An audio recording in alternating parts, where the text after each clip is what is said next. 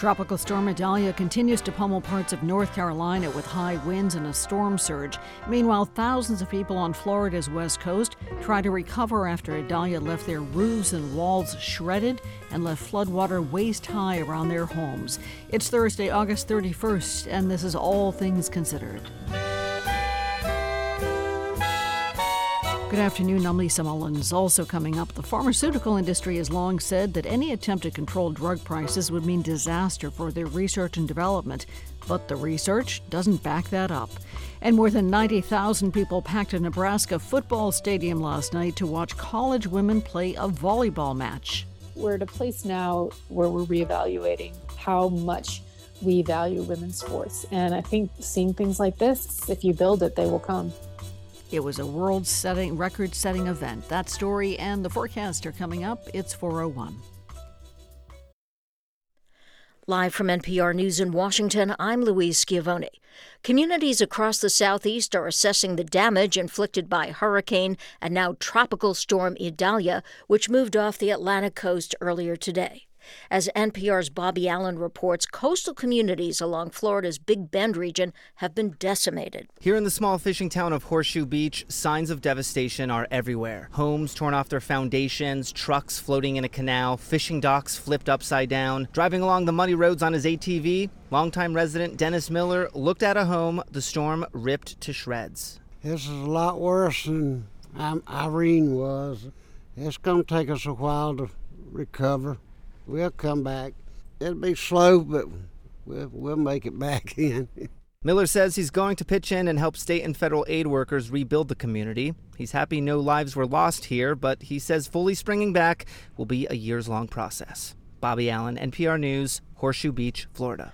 A reporter for the Marion County Record, the Kansas newsroom raided by police on August 11th, is suing the city's police chief. NPR's Danielle Kay reports it's the first federal lawsuit filed in connection with the raid. The police department in Marion, Kansas, seized computers, phones, and reporting materials from the Marion County Record newsroom and its publisher's home. They cited suspected identity theft as the reason for the raid. The incident sparked widespread condemnation as an illegal press freedom violation. Reporter Deb Groover has filed suit alleging emotional distress and physical injury due to the raid and violations of her constitutional rights.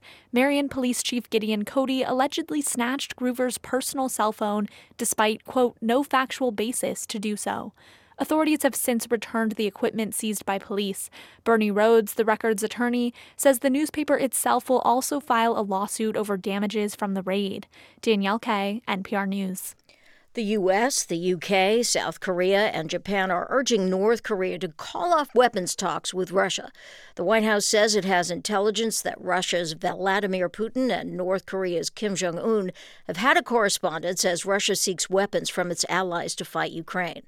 National Security Council spokesman John Kirby tells NPR the U.S. is not without leverage. And of course, we'll continue to work with our UN allies and partners in terms of additional sanctions should they be necessary. There is leverage, economic leverage that can be applied to North Korea, but ultimately North Korea's got to make the right decision here, which is not to make it easier for Putin to kill innocent Ukrainian people.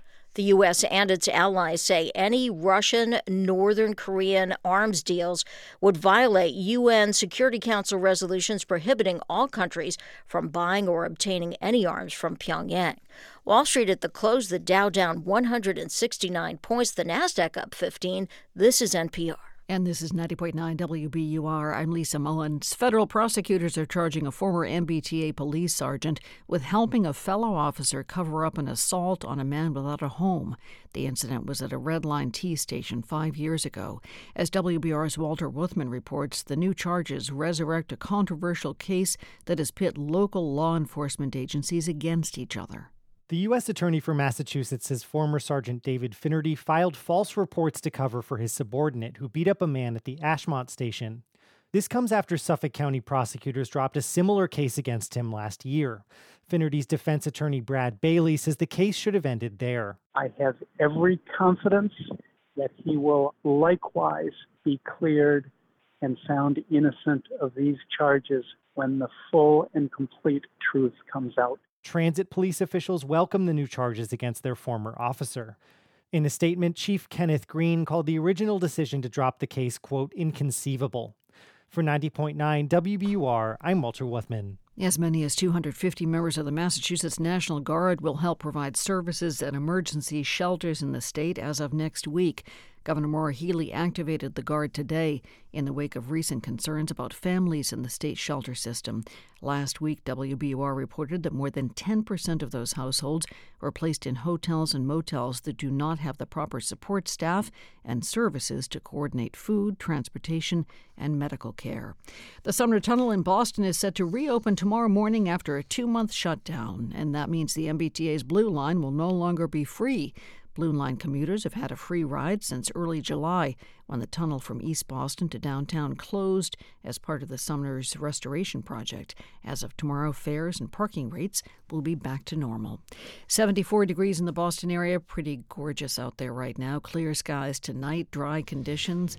Temperature should fall to the mid-50s, a little bit chilly overnight tonight. Then tomorrow, sun shines back with highs in the mid-70s. That's where it is right now in the Boston area, 74 degrees at 4:06. We're funded by you, our listeners, and by the Wallace Foundation, working to develop and share practices that can improve learning and enrichment for young people and the vitality of the arts for everyone. Ideas and information at wallacefoundation.org.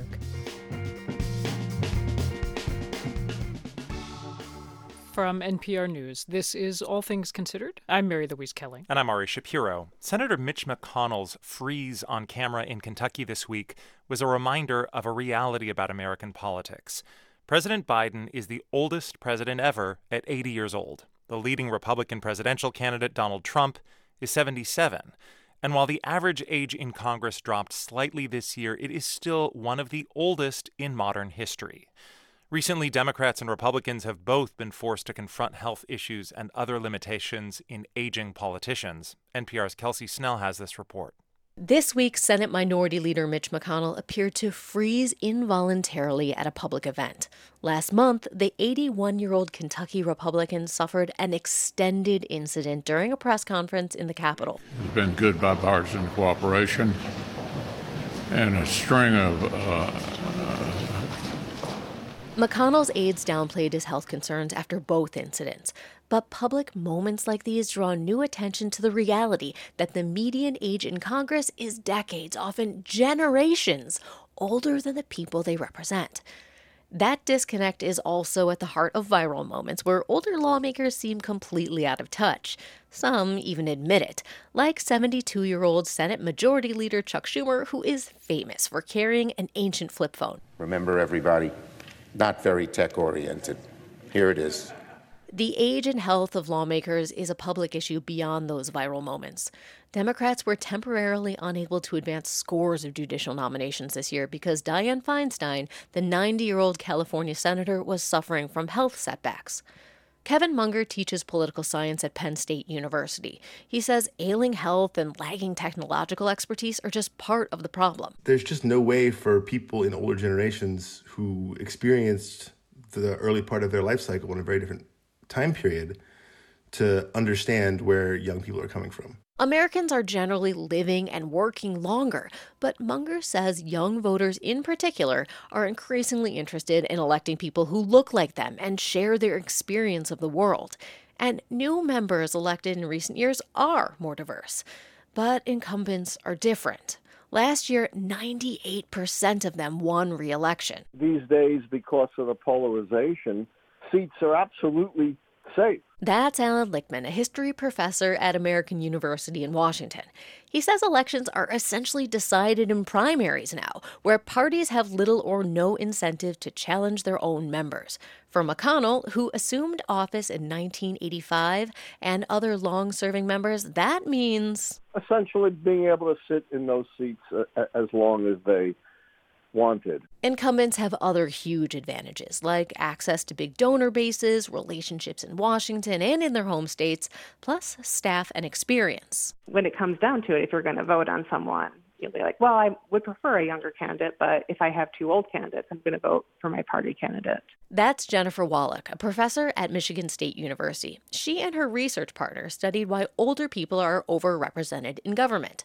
They found that people talk about concerns with age in politics. They say they want younger representation in surveys, But at the polls, older politicians keep winning. People are much more going to choose on candidate promises and party and ideology than age. That's true for both parties. Kevin Munger says this moment of public attention to age in politics really does create an opportunity. It might mean that the institutions of government that were developed at a time period when most people died by the age of 60 just are not appropriate for our current and better reality that we've created. The reality now is that politicians are holding on to seats as long as they can. Kelsey Snell, NPR News, Washington. This week, the Biden administration announced a historic milestone for Medicare. For the first time, the health program for seniors is starting to negotiate drug prices. Up first, 10 medications that treat conditions like diabetes and rheumatoid arthritis. But the pharmaceutical industry opposes these negotiations, arguing that lower Medicare drug prices would put a huge dent in companies' ability to find new treatments. Well, NPR Pharmaceuticals correspondent Sydney Lupkin has been looking into whether that is true. Hey, Sydney. Hi, Mary Louise. Okay, so the basic question here, how would lower Medicare prices affect drug makers' bottom lines? So the fact that there are 8 lawsuits to keep negotiation from happening really tells you that it's will probably cut into how much money drug makers can make. The entire U.S. healthcare system spent around $600 billion on drugs in 2021, and Medicare Part D, which covers drugs, accounted for about a third of that.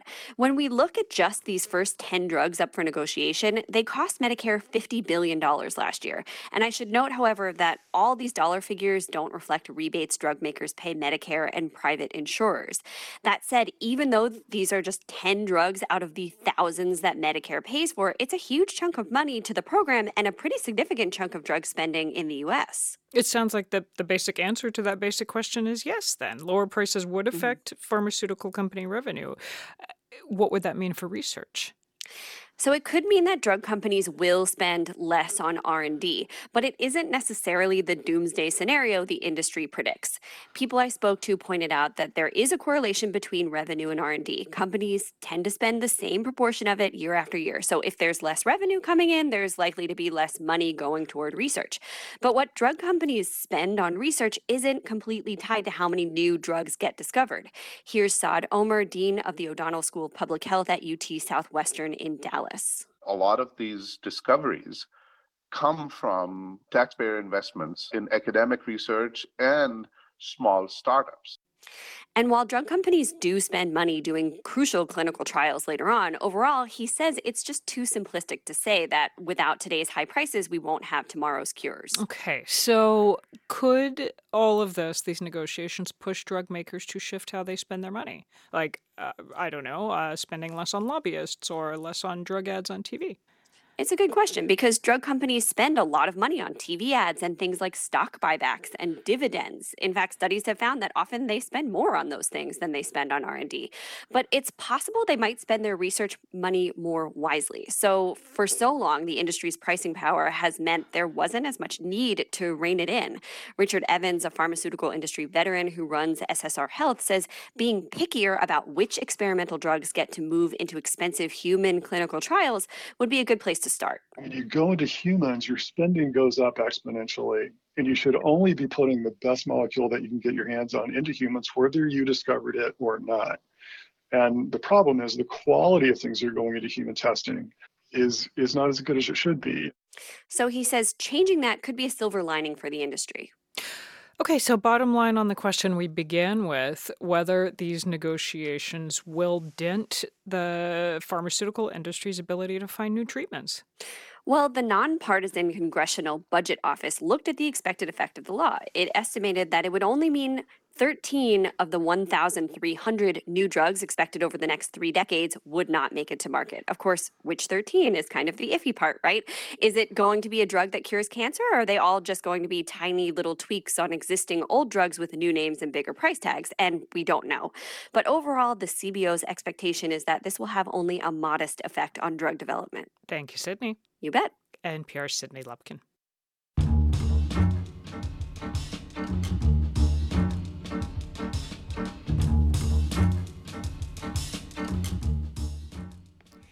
In case you've got room for one more podcast in your queue after you've downloaded ours, of course, here's a new option. It's from a group of comedic up-and-comers you might have heard of. Seth Meyers, John Oliver, Stephen Colbert, and the Jimmys, Fallon and Kimmel.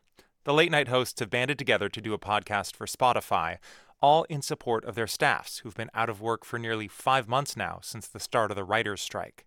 NPR's Andrew Limbong has more. The show is called Strike Force 5. What would happen if 5 of America's top 11 most beloved talk show hosts all talked on top of each other for an hour? The first episode has Jimmy Kimmel back to his radio roots. As we mentioned, we are the Strike Force 5. With the other guys joining in on bits and banter about everything from dropping your kids off at college to run-ins with even more famous people, and an extended bit on pants. I have Anastasio Somoza's pants. Do you know who he was? The brutal dictator of Nicaragua who was deposed by the Sandinista in the late 70s? Do you know who I'm talking about here? Yes, tell the story slowly. Don't miss anything out.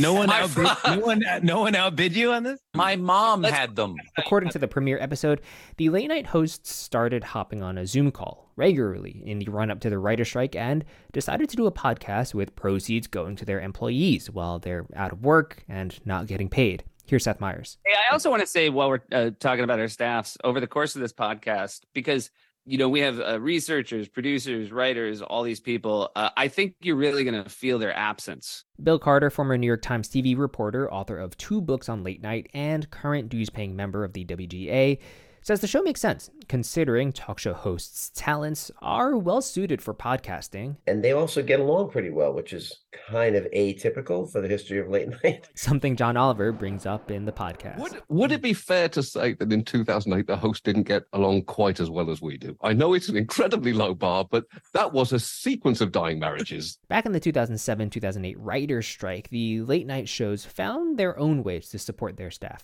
Here's Bill Carter again. Letterman owned his own show. So he made a separate deal with the writers, and that got him back on the air. It's the category tonight, demands of the striking writers, demands of the striking WGA writers. And here now. And once he was back on the air, the other late night guys were like, hey, this is nuts. Why is he on the air and we're not? And with the WGA's blessing, those shows came back without writers as a way of helping keep afloat the rest of the staff. Strike Force 5 is slated for 12 episodes, but it's anybody's guess how long the writer's strike will continue. Andrew Limbong, NPR News.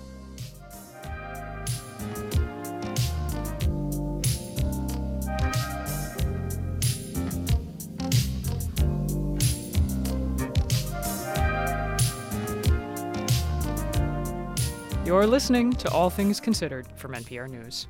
This is 90.9 WBUR. Thanks for joining us today. It was a mixed show on Wall Street for this final trading day of the month. The Dow dropped 0.5%, S&P fell less than 0.2%, and the Nasdaq gained a little bit of ground. It was up 0.1%. This has been the worst month of the year for the Nasdaq.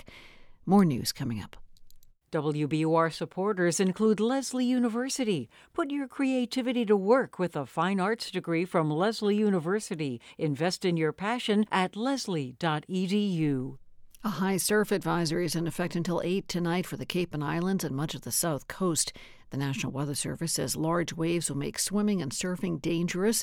They could also lead to localized beach erosion. Today's advisory comes on the 69th anniversary of Hurricane Carol. Carol made landfall in Old Saybrook, Connecticut in 1954 as a Category 3 hurricane. It brought a storm surge of more than 14 feet to New Bedford and left Providence in about 12 feet of water. Hurricane Carol also hit Block Island, Rhode Island, with its strongest wind ever, a gust of 135 miles an hour. Again, that was 69 years ago today. It's 4:19. We're funded by you, our listeners, and by Office of the Massachusetts State Treasurer. Check to see if you have unclaimed property at findmassmoney.gov. And Cambridge Arts, presenting Open Studios September 9th and 10th. See and shop the creativity that is Cambridge. CambridgeArtsCouncil.org. Well, August sure knows how to say farewell. Sunshine today takes us through the final hours of the month, or at least the final hours of daylight. We should have clear skies overnight tonight. May need the blanket as it falls to the mid-50s. Then tomorrow, sunny skies up in the mid-70s. More sunshine ahead for the weekend. Could make it to the 80s. 74 degrees now in Boston. This is WBUR.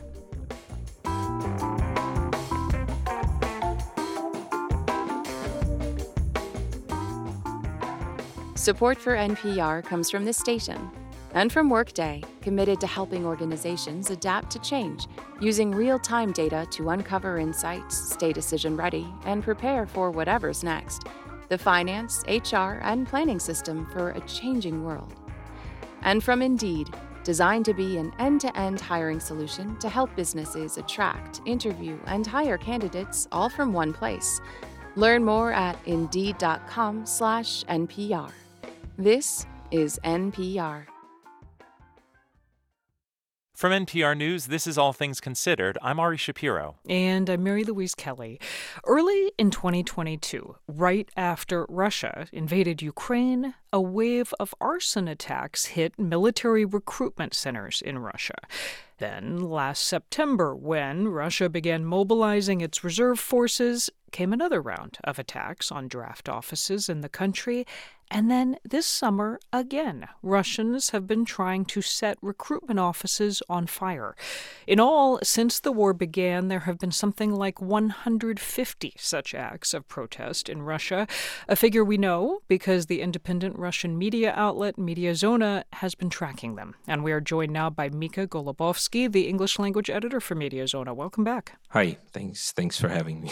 Let me start with the very obvious, basic question of why? Why are people burning down recruitment offices in Russia? Well, the motives are versatile. I mean, at first, it was an emotional reaction of people who were opposed to the war, and that's how they expressed their anti-war feelings. Then, after the first wave of mobilization, the so-called partial mobilization started, practical reasons were added because some people thought that by burning down recruitment offices, they would actually destroy the files. It will be harder to draft them to go and fight the war in Ukraine. There were financial motivations, and the last huge spike, which was just earlier in August, in the very start of August, it was really chaotic and it looked more like a phone scamming.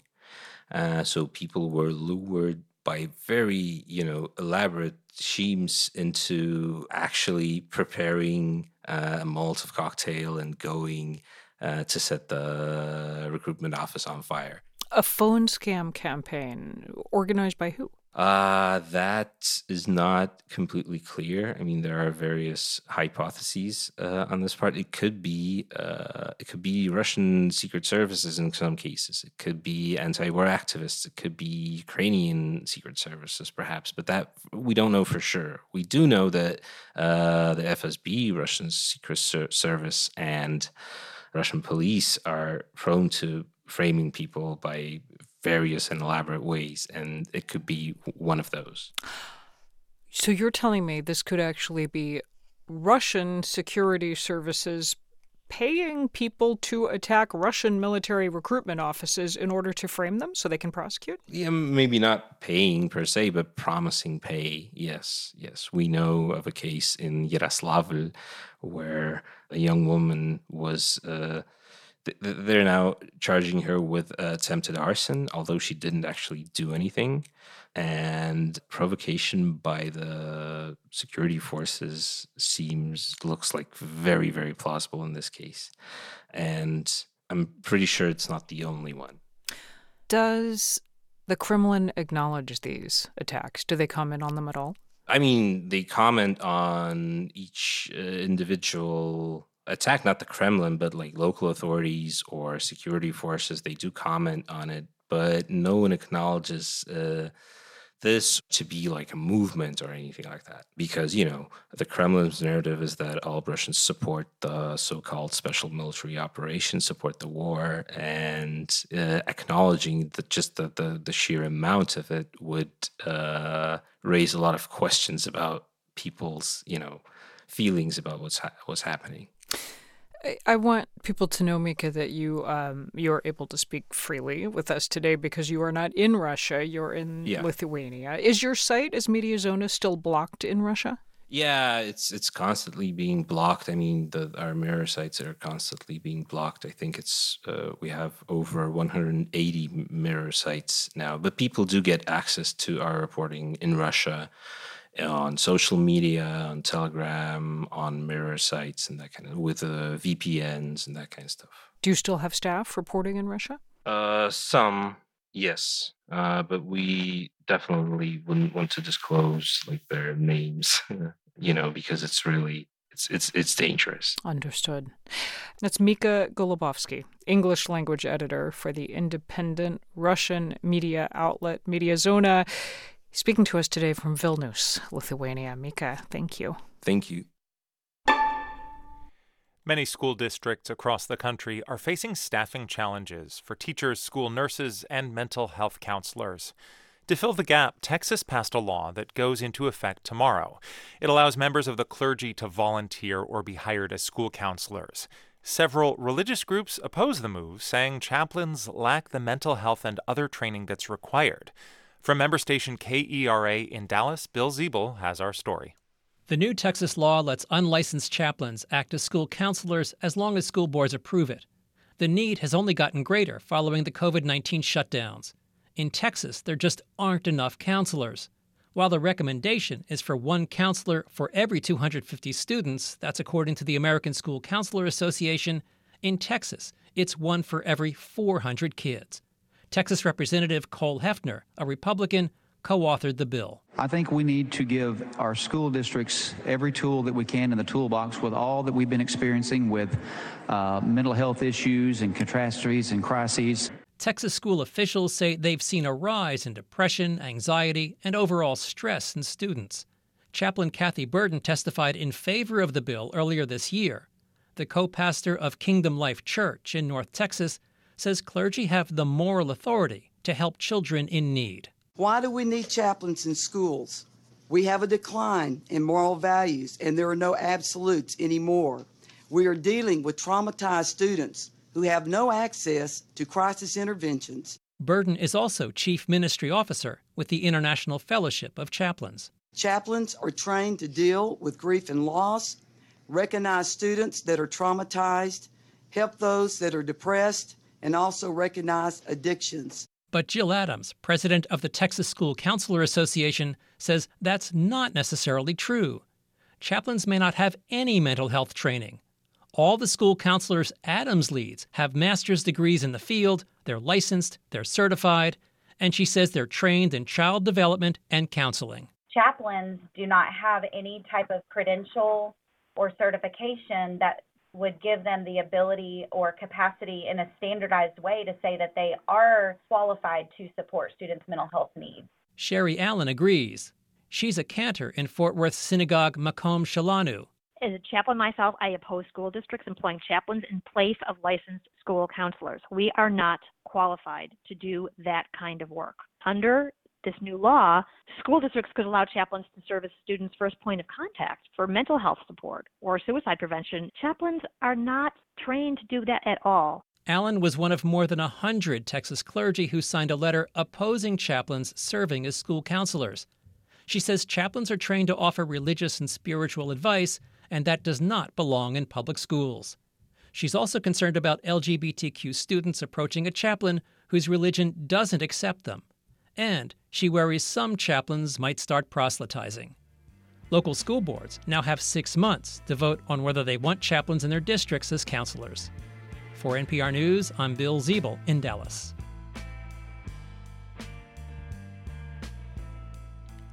This is NPR News.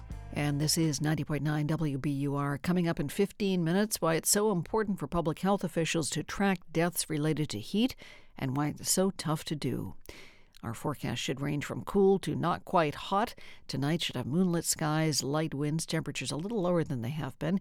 Temperatures tonight in about the mid-50s. Then for tomorrow, sunny skies in the mid-70s. More sunshine for the weekend could make it to the low to mid-80s by Labor Day on Monday. Join us at City Space Saturday, September 9th for a special evening of poetry and jazz with three-time U.S. Poet Laureate Robert Pinsky. Get tickets at wbur.org/events. We're funded by you, our listeners, and by La Cuchara Cafe in Melrose, offering modern Latin American fare in a new food truck, available for catering and events. Online booking at lacuchara.com. And Volante Farms in Needham, with daily lunch specials highlighting homegrown produce. Full-service deli and cafe with sandwiches and salads. Hours at volantefarms.com. Joe Caruso, owner of the Music Emporium, a WBUR underwriter.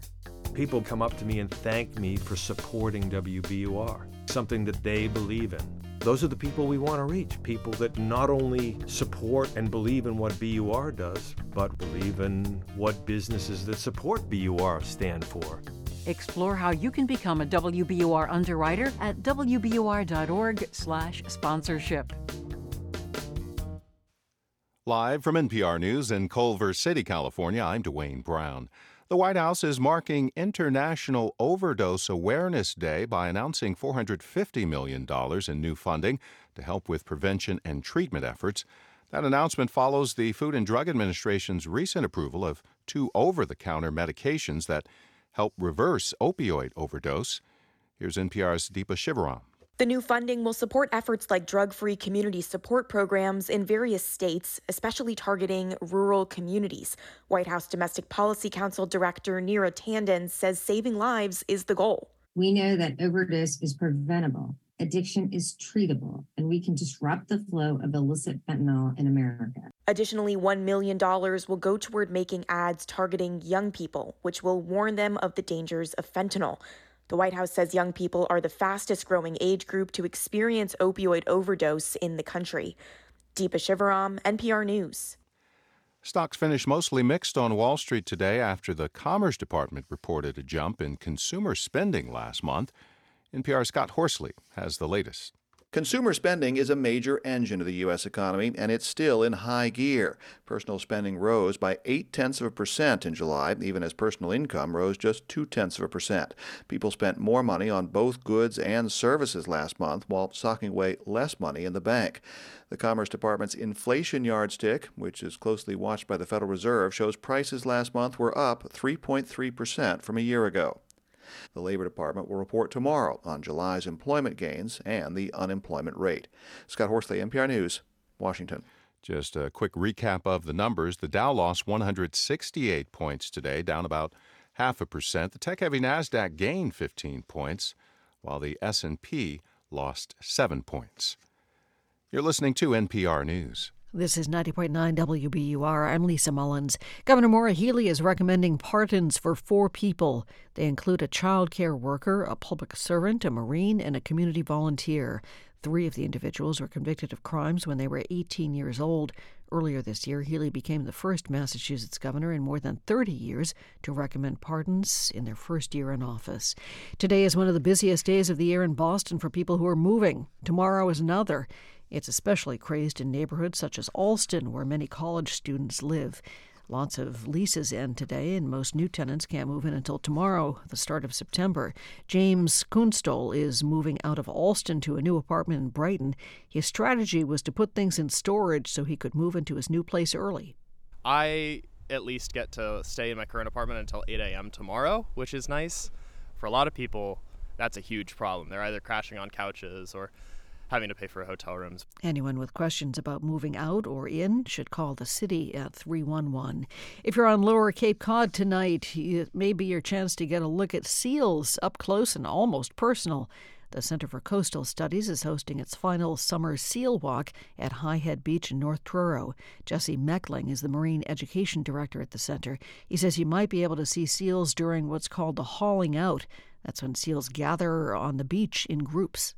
Since they started hauling out on this beach in 2008, there's been a lot of interest in the seals, and there are a lot of misconceptions out there, so it's just kind of talking about the research that the center's doing and other folks are doing and what we're learning about the seals that are here.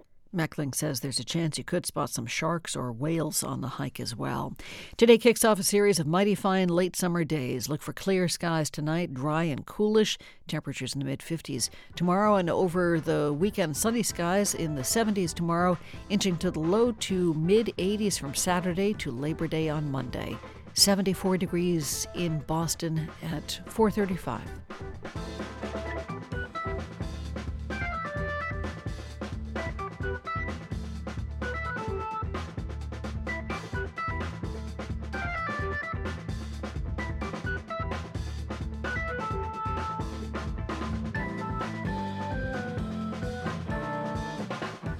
Support for NPR comes from this station and from Indeed, designed to be an end-to-end hiring solution to help businesses attract, interview, and hire candidates all from one place. Learn more at Indeed.com/NPR. From BetterHelp, committed to supporting mental health through therapy. Clients are matched with one of 25,000 therapists and can communicate via video, chat, or phone at BetterHelp.com/public. And from the listeners who support this NPR station. This is All Things Considered from NPR News. I'm Ari Shapiro. And I'm Mary Louise Kelly. Yesterday, one of the most powerful men in Washington was briefly and literally speechless. While taking questions from reporters, Senate Minority Leader Mitch McConnell froze in place, gripping the lectern, silent for about 30 seconds. An aide tried to help. Did you hear the question, Senator? Running for re-election in 2026? Yes. All right, I'm sorry, you all. We're going to need a minute. Senator. McConnell eventually appeared to recover. He took 2 more questions. His spokesperson later said he was momentarily lightheaded. But a similar episode happened last month. So we have called Dr. Anne Murray. She is Movement Disorders Division Chief at the Rockefeller Neurosciences Institute at West Virginia University. Dr. Murray, welcome. Thanks so much for having me, Mary Louise. Understanding that you have not examined Senator McConnell, so without asking you to make any kind of diagnosis, just briefly tick through what's the range of things that may be going on here. Yeah, I think it's always important to not just emphasize one episode or one event in somebody's life, but also to put it in context. And I think to me, that was the most alarming piece, that putting this in context of other recent events where clearly Senator McConnell wasn't feeling like himself is the most concerning thing. And it does raise significant concern for an underlying medical problem and potentially even an underlying neurologic problem. Mm-hmm. I mean, again, not wishing to venture in any way towards speculation, but I have seen people saying this could be anything from dehydration to a partial seizure, some kind of stroke. Are all of those things on the table if you were, to be examining him as a patient in your practice? Absolutely. I think you're spot on in that we should never speculate about somebody's medical condition having not done a thorough history and examination. But it is concerning. And, I think my emphasis would be that anyone experiencing similar symptoms should absolutely seek medical care and have part of that medical care be, with potential specialists if needed. McConnell is 81 years old. He missed nearly 6 weeks of work this past spring after a fall that caused a broken rib and a concussion. That concussion, is there any way to know if that's a factor here? Absolutely. I mean, meaning, again, clinically examining him, you could weigh that in. It's important to know that concussion can cause individuals that suffer from them to have foggy headedness and slower thought. But moreover, in my mind, I often teach my students that it's also putting the whole picture in context and saying, is there something underlying that's causing the fall to begin with that led to the concussion? And how do we connect all of those dots? But saying that concussion can play a role, absolutely. I want to note that Dr. Brian Monahan, the attending physician at the U.S. Congress, said today he has consulted with Senator McConnell, also with his neurology team. He's cleared the senator to continue with his schedule as planned. Dr. Murray, does anything you have seen reviewing videos of these incidents, anything you've seen raise questions in your mind about Senator McConnell's ability to do his job? No, not at all, Mary Louise. I mean, I think, again, it's really hard to make a snap judgment off of an episode. The thing that I would want to emphasize is to say that whether somebody has a medical problem, even a neurologic problem, doesn't actually mean they would be at concern of not being able to do their job. To me, it's not just about can he do his job. If he's cleared by medical experts to do his job, great. It's more about, is he healthy? Is he well? Is he functioning as best as he possibly can? And that really is the emphasis of saying that he needs to seek out whatever medical care he needs and get the right diagnosis, and so that ultimately he can truly have the best quality of life possible. And then with that, function at his highest capacity. Clearly, he's a high-functioning individual, and at no point does any medical problem really directly put that in jeopardy, especially if correctly diagnosed and managed. Dr. Ann Murray is a professor of neurology at West Virginia University. Dr. Murray, thanks for your time. Thank you so much, Mary Louise. It was wonderful. Now let's head to Nebraska, the site of a brand new world record.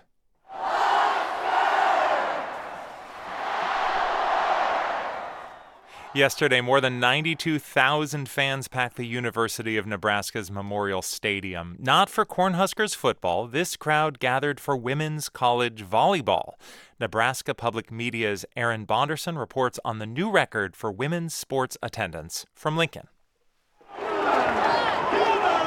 The mood was festive, almost like a holiday inside Memorial Stadium, especially when fans found out they had broken a world record. Connie Olson brought her family, saying everyone wanted to be a part of it. My daughter is a huge volleyball fan, and she loves everything about it, and this is a historical event. We had to be here. Avery Plessel is a junior at the University of Nebraska. It's kind of cool just to be a part of it and just to be here and say that you've been able to attend an event like this. This didn't just happen. Volleyball only became an NCAA sport in 1981, but it's huge here now. Volleyball Academy in Omaha draws students from small towns across the state, and the university has sold out more than 300 straight volleyball matches. But that's in an arena that only holds about 8,000. Cornhuskers head coach John Cook says he wasn't sure they could sell out the big football stadium, but was excited to try. This would be really cool, play volleyball and then have a big party afterward, and people will love it. It's a once-in-a-lifetime thing, and that's how people are viewing this. This is a once-in-a-lifetime event. Tickets went on sale in April, and 81,000 sold within the first 3 days. The school also sold alcohol for the first time at an athletic event in the stadium and added a country music concert at the end. Lexi Rodriguez and Allie Batenhorst are players on the Cornhusker team. Rodriguez says the school's volleyball athletes from the past laid the foundation. And if it wasn't for their dedication to the sport, dedication to the state of Nebraska, I don't think we'd have opportunities like this. So it's just unreal that we get the opportunity to be a part of something like this and be a part of history and make history and just play in front of so many people that just love the game. Longtime sports reporter Jane McManus grew up in Lincoln. Now she directs the brand new Center for Sports Media at Seton Hall University. I think we're in a moment of tremendous momentum around women's sports. McManus says every college should brainstorm ways to emulate Nebraska's Volleyball Day.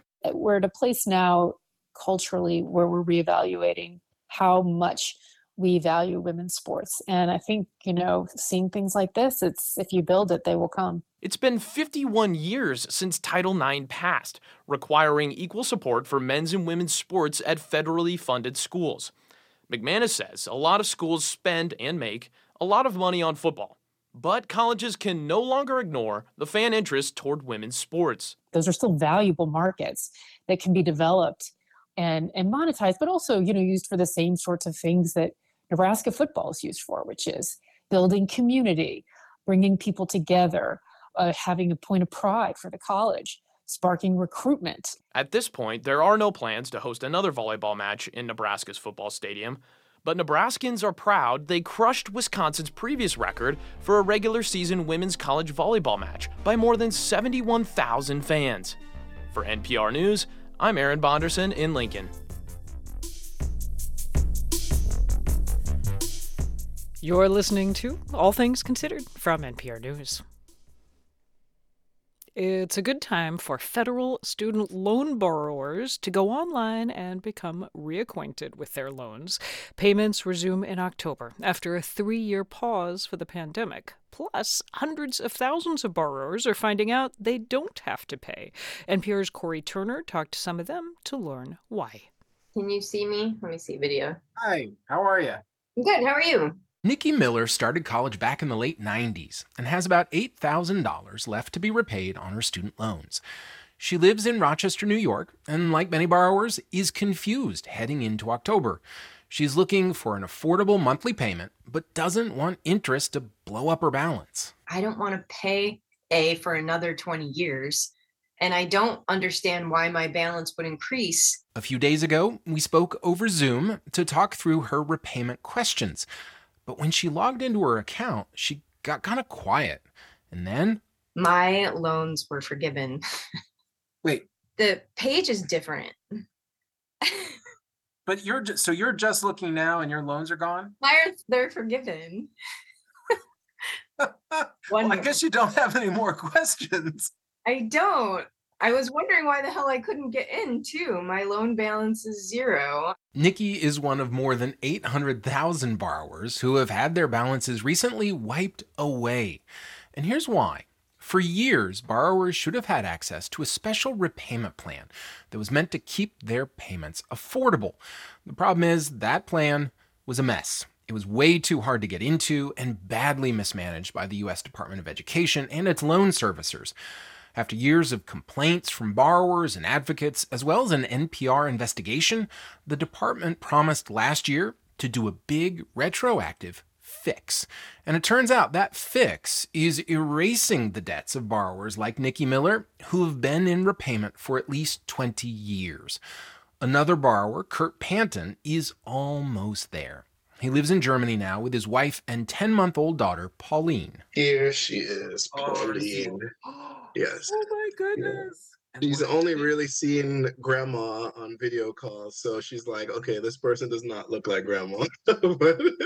Kurt took out loans to go to college and has been steady as a metronome repaying them. He's down to about $20,000.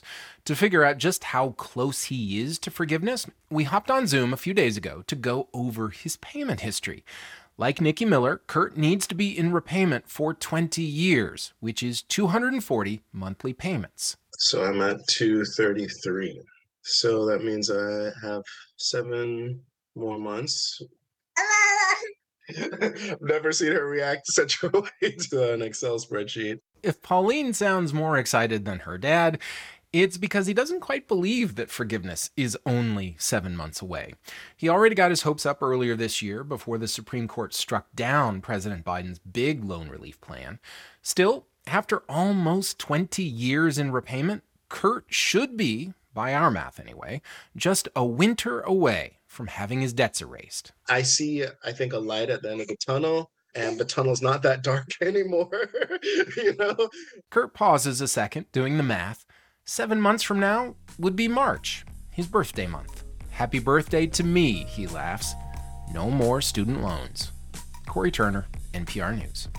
And for the millions of borrowers who do still have student loans when repayment starts in October, we want to hear your questions. You can send them to npred@npr.org. That is npred@npr.org. You're listening to All Things Considered. This is 90.9 WBUR. Coming up on All Things Considered in about 15 minutes, the beautiful old fishing village of Cedar Key, Florida, has been pummeled by yet another major storm. We'll find out how the community fared this time around. Again, that's coming up in about 15 minutes. In the forecast today kicks off a series of mighty fine late summer days. Look for a clear night tonight, dry and coolish, temperatures in the mid-50s.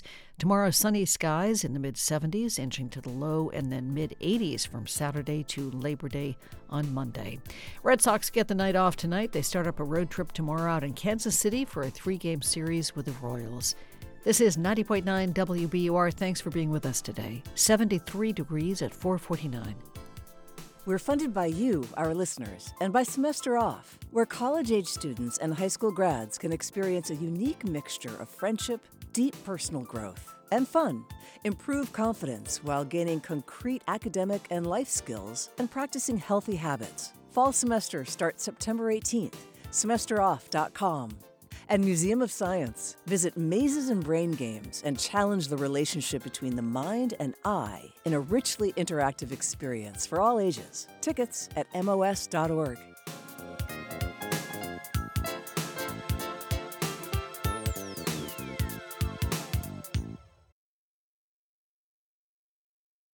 Take a moment to ask yourself, are you well rested? I'm not going to tell you what my answer is, but you can probably guess because maybe you feel the same way. In a world where we emphasize productivity and celebrate busyness, is constant fatigue inevitable? Or can we learn and practice meaningful rest? That's On Point tomorrow at 10 on 90.9 WBUR, Boston's NPR news station.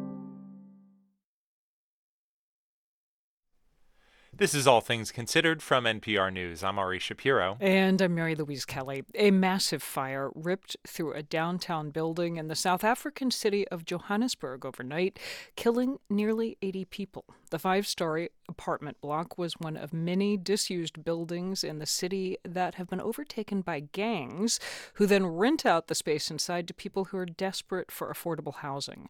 Poorly maintained and squalid, whole families often share cramped quarters, and security is so precarious that even police are scared to enter. Kate Bartlett reports from Johannesburg, and a warning: this story contains intense descriptions of the night of the fire. The fire broke out in the early hours of the morning. An eyewitness video shared on social media showed flames lighting up the dark city sky, people screaming to get out. By the time the sun rose, the building was a blackened, smoldering shell, and the street below was swarming with emergency services and forensic teams with body bags. People have gathered outside the charred remains of the building in Johannesburg CBD, curious to see what's going on. Neighbors from the surrounding buildings who told me they heard screaming during the night, people screaming, "Help, help." One woman described how she saw people jumping from the windows of the third floor. Mtabisang Maimane, 34, was living in a nearby building and was woken by screaming. I heard the kid crying, help us, it's burning, it's burning.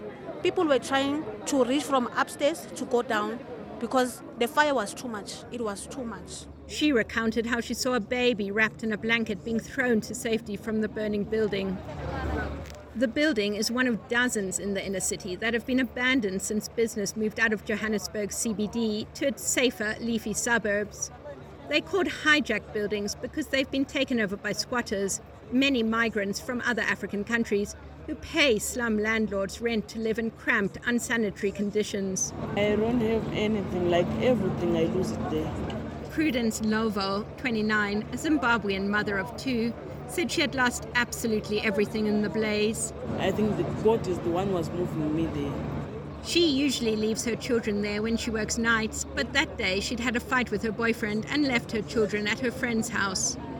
She says she came to Johannesburg, Africa's richest city, for a better life, but it's been hard. The exact cause of the fire is unknown, but there is speculation people could have been using candles or cooking on fires because there had been yet another power cut that night. President Cyril Ramaphosa visited the site, calling the tragedy a wake-up call. But Solly Mintsimang from the main opposition Democratic Alliance said there's been a housing crisis in Johannesburg for years. You do have that in some of these buildings, there are drug lords, you do have slum lords. People are preying on the poorest of the poor, but government doesn't seem to care. As night falls in a cold Johannesburg, many families here don't know where they will be sleeping, or how they can even start to rebuild their shattered lives. Johannesburg markets itself as a world-class African city, but today it fell far short of that promise. For NPR News, I'm Kate Bartlett in Johannesburg.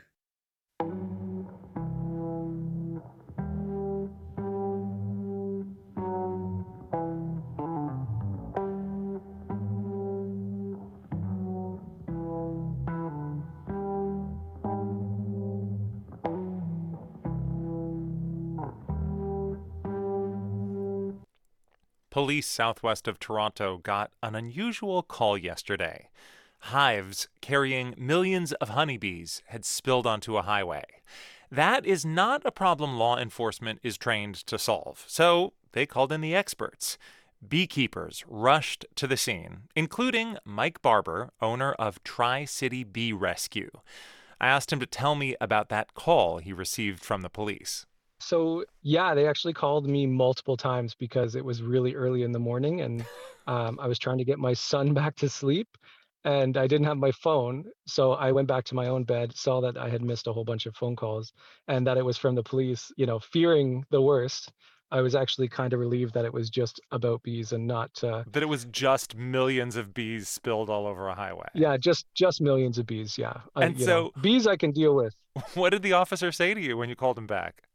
He was very, very happy and very relieved that we were going to get down there as quickly as possible, as he was happily hiding in his cruiser. So he wouldn't get stung. Yeah, there were a lot of angry bees flying around. So the first responders, I mean, obviously great at their jobs, but definitely not prepared for a cloud of stinging insects. So they asked for help. So I'm imagining you rolling up to the scene with the full kind of like beekeeper spacesuit, smoke gun that you can spray to call. Like, paint the scene for us.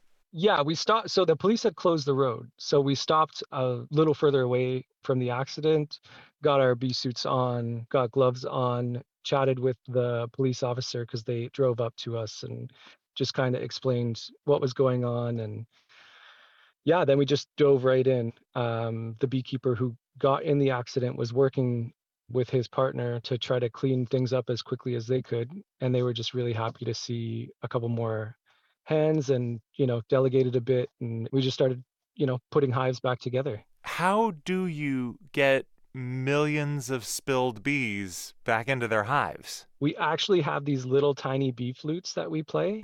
The right tune. Someone listening to the radio is believing you right now. Yeah. They really like AC/DC. So, we just... So you play AC/DC on the flute. Yeah, exactly. No, we started putting the hives back together, and bees are really great at communicating with each other. They communicate through pheromone. So once the hives were back on the trailer, they started putting out a pheromone that, a lot of beekeepers call the come home pheromone. Huh, like all clear. Yeah, like literally, all these flying insects that were super confused just kind of descended calmly onto the boxes once they were back together. Can you estimate how many you were able to save and how many didn't make it? I would think that only foragers, only the older bees that were out trying to defend the hives were really lost, as the traffic wasn't stopped until a little bit after the accident. So there were a whole bunch of squished bees on the road, which was really sad. But I think that the hives themselves, I would say, 80 or 90% of them will be fine. You've got Bee Rescue in the name of your company. How unusual is a rescue like this? Hopefully once in a lifetime type rescue. Definitely a really sad scenario. But our rescues are much tamer than this. We remove bees that are too close to humans for their comfort, for the humans' comfort, not the bees. We're used to dealing with single hives, not multiple hives, and definitely not as angry. Mike Barber of Tri-City Bee Rescue, thanks so much for sharing the story with us. Yeah, no problem. Thank you for having me.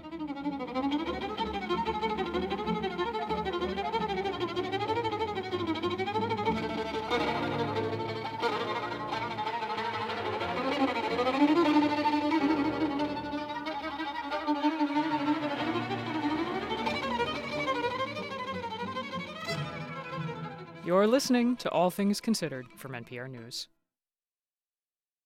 Support for NPR comes from this station and from Workday, committed to helping organizations adapt to change, using real-time data to uncover insights, stay decision-ready, and prepare for whatever's next. The finance, HR, and planning system for a changing world. From Procter & Gamble, maker of Metamucil, a fiber supplement containing psyllium, a plant-based fiber for trapping and removing waste in the digestive system, designed to be taken every day. More at metamucil.com. From Bank of America, offering access to resources and digital tools designed to help local to global companies make moves for their businesses. Learn more at bankofamerica.com/bankingforbusiness. And from the Doris Duke Foundation. This is 90.9 WBUR. For nearly 2 months now, crews have been working around the clock to repair the Sumner Tunnel in Boston. By tomorrow morning, the tunnel will be open again, at least for now. What you need to know, coming up on WBUR. This is 90.9 WBUR. The forecast, what's not to like. Clear skies that should last through the night tonight. Dry, light winds. Tonight's low should fall to the mid-50s. Tomorrow, sun shines back. Highs in the mid-70s. Then for the Labor Day weekend, we still should be graced by sunshine. Temperatures ratcheting up to the low to mid-80s. As of now, that includes Labor Day Monday, when it could reach 87 degrees. It's 4:59. I'm healthcare reporter Martha Biebinger, and this is 90.9 WBUR FM Boston, 92.7 WBUA Tisbury, and 89.1 WBUH Brewster. Listen anytime with our app or at WBUR.org. WBUR, Boston's NPR news station. Hurricane Idalia's storm surge and high winds pounded the quaint fishing community of Cedar Key on Florida's Gulf Coast. Most people evacuated beforehand, but not everyone. As the water came under the building and came up, it popped my floor, so there's a few holes in the floor. This is WBUR's All Things Considered. Cedar Key managed after yet another storm coming up. I'm Lisa Mullins.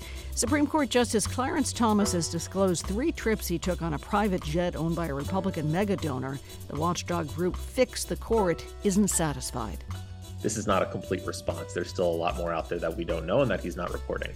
And we'll find out what Justice Thomas is reporting. Federal government may soon change how marijuana is regulated. The drug enforcement officials are conducting a review of whether pot should remain a strictly controlled substance. It's 5:01 news headlines, and the forecast are coming up. Live from NPR News in Washington, I'm Janine Herbst. A day after Senate Minority Leader Mitch McConnell froze during a press conference in Kentucky for the second time in as many months, the Capitol physician has issued a statement on his condition. NPR's Deirdre Walsh has more. Senator McConnell abruptly stopped talking mid-sentence when a reporter in Kentucky asked him Wednesday if he planned to run for re-election. The episode raised questions about the GOP leader's health, following a similar one at the Capitol in July when McConnell froze. Dr. Brian Monahan, the Capitol physician, says in a statement that he has consulted with McConnell and his neurology team and that the minority leader has been cleared to work. Monahan added, quote, "Occasional lightheadedness is not uncommon in concussion recovery. It can also be expected as a result of dehydration. McConnell fell in March and suffered a concussion." Deirdre Walsh, NPR News, Washington.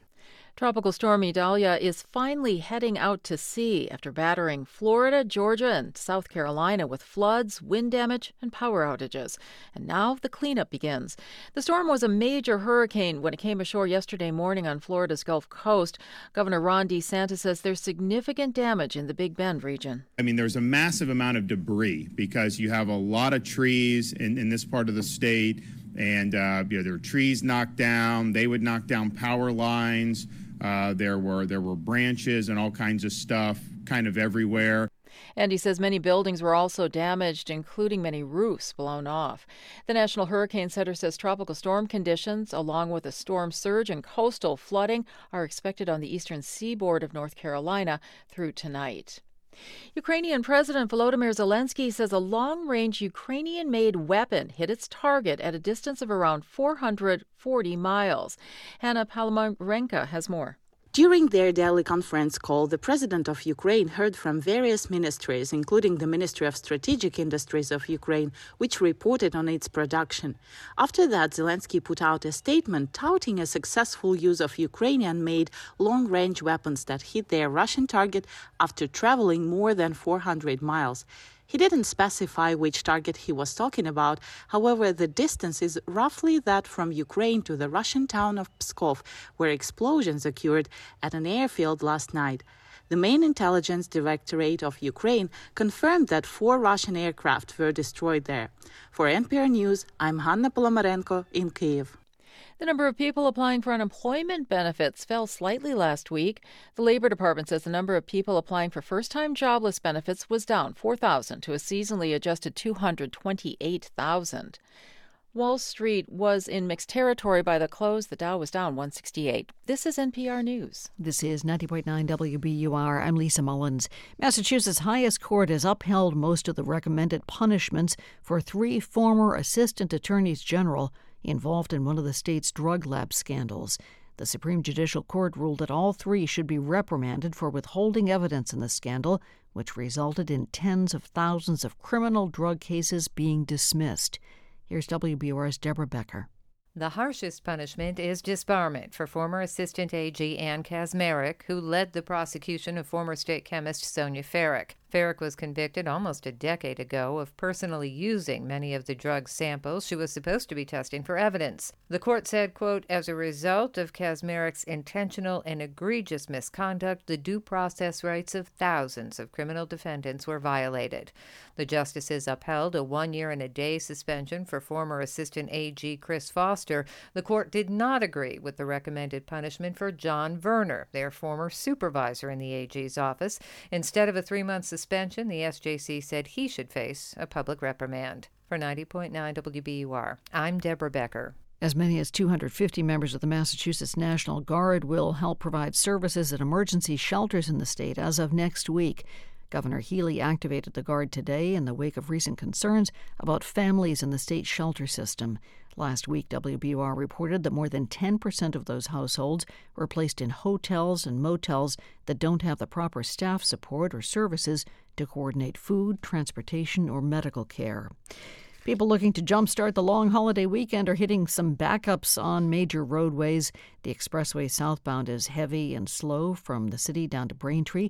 On Route 3, heading to Cape Cod, traffic begins to back up in Hanover and then does not break up until Kingston. As of now, there are no significant backs up the Sagamore or Bourne bridges. And the forecast should be a beautiful weekend coming up. Sunshine right now takes us through the final hours of the month. We should have clear skies overnight tonight. You may need a blanket as it falls to the mid-50s. Tomorrow, sunny skies up in the mid-70s. More sunshine for Saturday, Sunday, and Labor Day Monday, as it should creep into the low to mid-80s. 73 degrees now in Boston at 5:06. We're funded by you, our listeners, and by Jarl and Pamela Mohn, focusing on civil liberties, foster youth, public radio, and the arts. This is All Things Considered from NPR News. I'm Ari Shapiro. And I'm Mary Louise Kelly. In Florida, cleanup is underway 1 day after Hurricane Idalia slammed into the state's Big Bend region. Florida Governor Ron DeSantis surveyed some of the damage today, accompanied by FEMA Administrator Deanna Criswell. The good news, the governor said, so far there have been few fatalities in Florida directly connected to the storm. NPR's Greg Allen reports. This island saw a nearly 7-foot storm surge, the highest ever recorded here. Hurricane Idalia inundated the lowest parts of Cedar Key and brought anywhere between a few inches to several feet of water into many homes and businesses. Nearly everyone evacuated from the island before the storm. Today, many people were back, assessing the damage and beginning the cleanup. A few blocks back from the Gulf, Tony Jones was using a shop vac to start drying out a friend's house. All this was underwater. I figure at least 2-3 feet, maybe more, I don't know. Some of the worst damage from Idalia is on Cedar Key's Dock Street. That's a block of bars, restaurants, and shops that cater to tourists, a mainstay of the island economy. At Duncan's on the Gulf, the rising floodwaters buckled the restaurant's concrete floor. Owner Laura Duncan says out back, the damage is even worse. Careful. Yeah. I was telling them that nobody's taking pictures from the back, and we've lost the whole deck in the back. The stairs are gone. Everything's gone. Duncan was there with staff and others today beginning the cleanup. She says rebuilding will begin as soon as they get permits. We always do. We always do. You got to have faith. It's nothing but material if you think about it. Material could be worked. It's wood. Build back together and nails and make it a new look.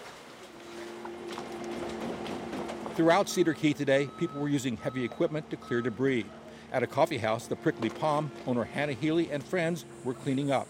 In the business, it's probably belly button height or higher if it was standing water. Healy says as Idalia approached, she removed refrigerators and kitchen equipment from the coffee house and stored them off island. But she says she couldn't prepare for such a massive storm surge and the damage it caused to her 90-year-old building. It popped my entire floor. As the water came under the building and came up, it popped my floor. So there's a few holes in the floor. Healy says her business and much of the island saw significant damage 7 years ago in Hurricane Hermine. It took time, but Cedar Key came back from that. And recently, she says, more people and businesses have moved to the town.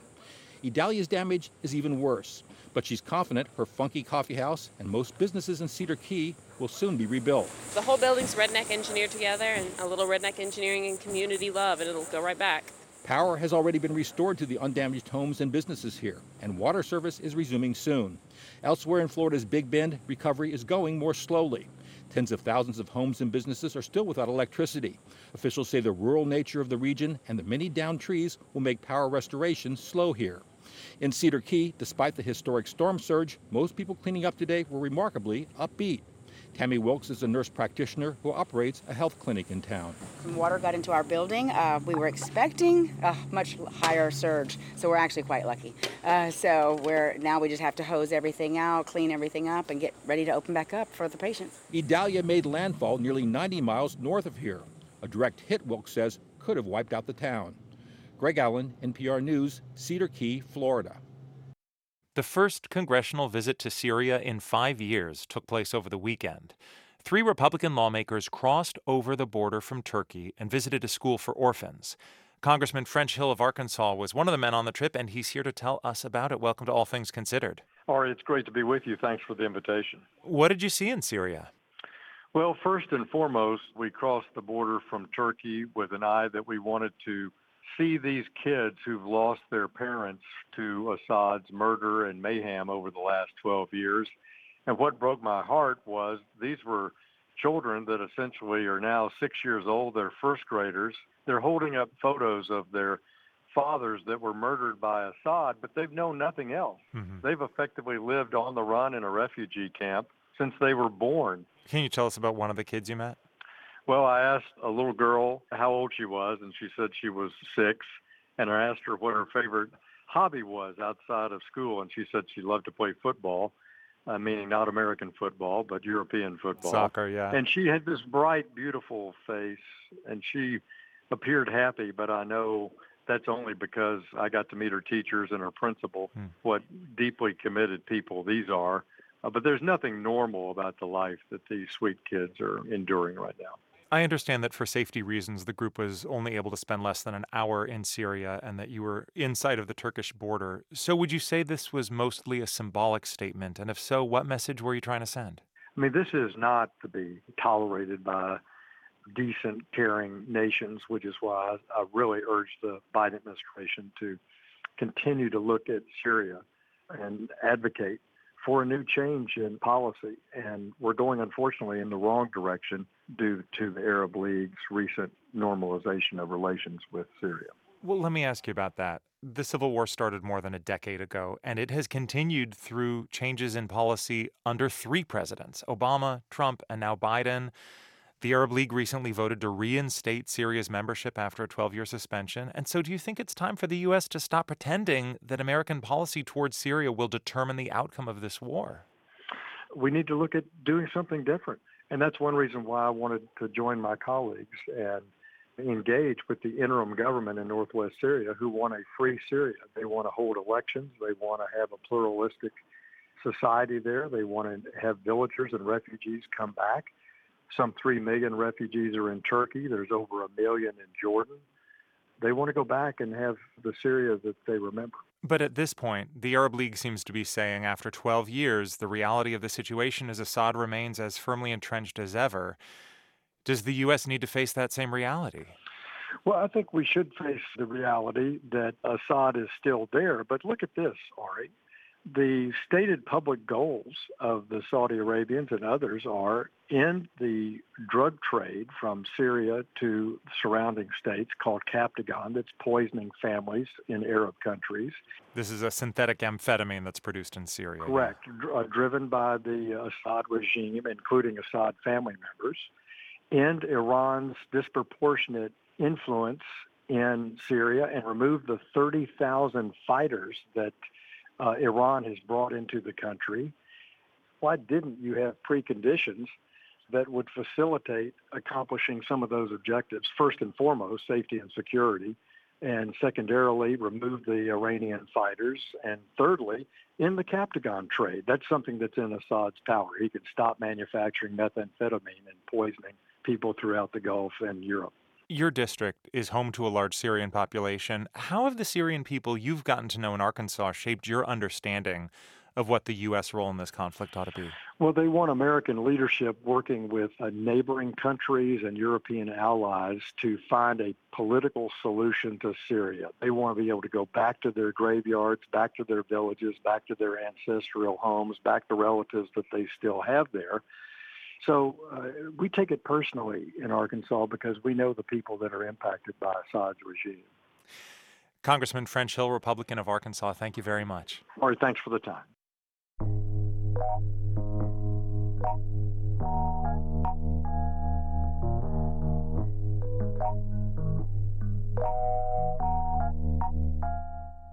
The federal government may soon change how marijuana is regulated. This week, the Drug Enforcement Administration kicked off a review of whether marijuana should remain a strictly controlled substance. As NPR's Selena Simmons-Duffin reports, one major effect of this change would be on research. Professor R. Lorraine Collins directs the University at Buffalo SUNY's Cannabis and Cannabinoid Research Center. When she wants to study something about marijuana, I, as a researcher, cannot go to a store and buy cannabis and use it in my research. Instead, she has to get some grown and processed by the National Institute on Drug Abuse, part of NIH. This is inconvenient. It also means that the marijuana that people in many places can just walk into a store and buy isn't being studied. On a retail level, you can get cannabis products that have pretty high levels of THC. When you get cannabis products from National Institute on Drug Abuse, the THC content is much lower. Cannabis researchers also have to go through approval from 3 different federal agencies, keep the drug in very safe, locked conditions. It's a lot. With all the constraints on studying it, you ask a question and we probably need to find out more. Like, how does the drug move through the body? How do different doses affect different biological processes? The effects of different modes of administration. Are you vaping, smoking, eating gummies, and so forth? Last year, President Biden asked the federal health agencies to evaluate whether marijuana should stay so highly regulated. Right now, it's a Schedule I drug, the highest level of control, along with LSD, heroin, and ecstasy. That means it has a high potential for abuse and no medical uses. On Tuesday, a top health official sent a letter to the Drug Enforcement Administration reportedly recommending that marijuana be downgraded to a Schedule III substance, along with ketamine and testosterone. That would be fairly momentous. Rob Michos is a professor at Vanderbilt University Law School. He says, according to DEA's definitions, drugs on any level lower than Schedule I have accepted medical uses. This would be the first time in 50 years that the federal government would be acknowledging that, hey, there's some medical utility to this drug. Michos says that would close the gap between the federal position on the drug and the states. Medical marijuana is currently legal in 38 states and D.C. Now, none of this is a done deal. The ball is in DEA's court to review the health agency's recommendation and decide what to do next, all of which, Michos says, could take years. Selena Simmons-Duffin, NPR News.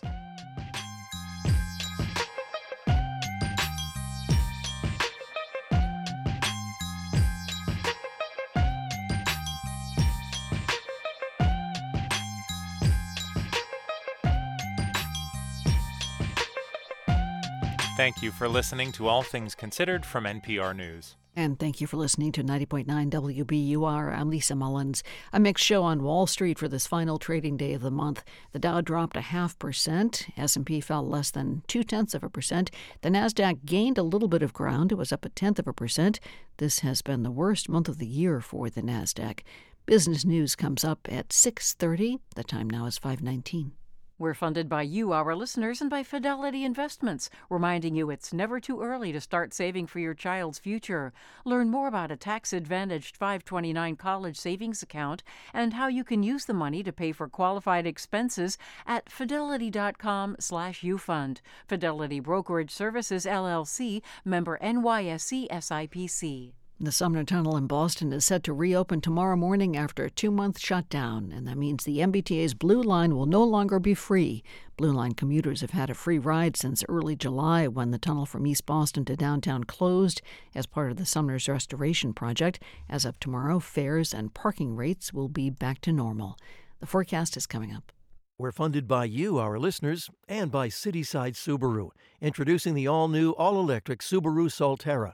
On Route 60 in Belmont and at citysidesubaru.com, love is now electric. Listen to WBUR anywhere you venture. Download or update the WBUR app now and tap to listen live. The annual Gloucester Schooner Festival gets underway this afternoon. It kicks off with an obstacle course race among vessel captains vying for the coveted Rum Bottle Award. The festival finishes Sunday with a parade of schooners. The event is a tribute to the history of sailing in Gloucester. The first schooner is thought to have been built there in the 1700s. Should be a beautiful weekend, whatever you decide to do. Clear tonight, sunshine tomorrow, and through the weekend as well. This is WBUR.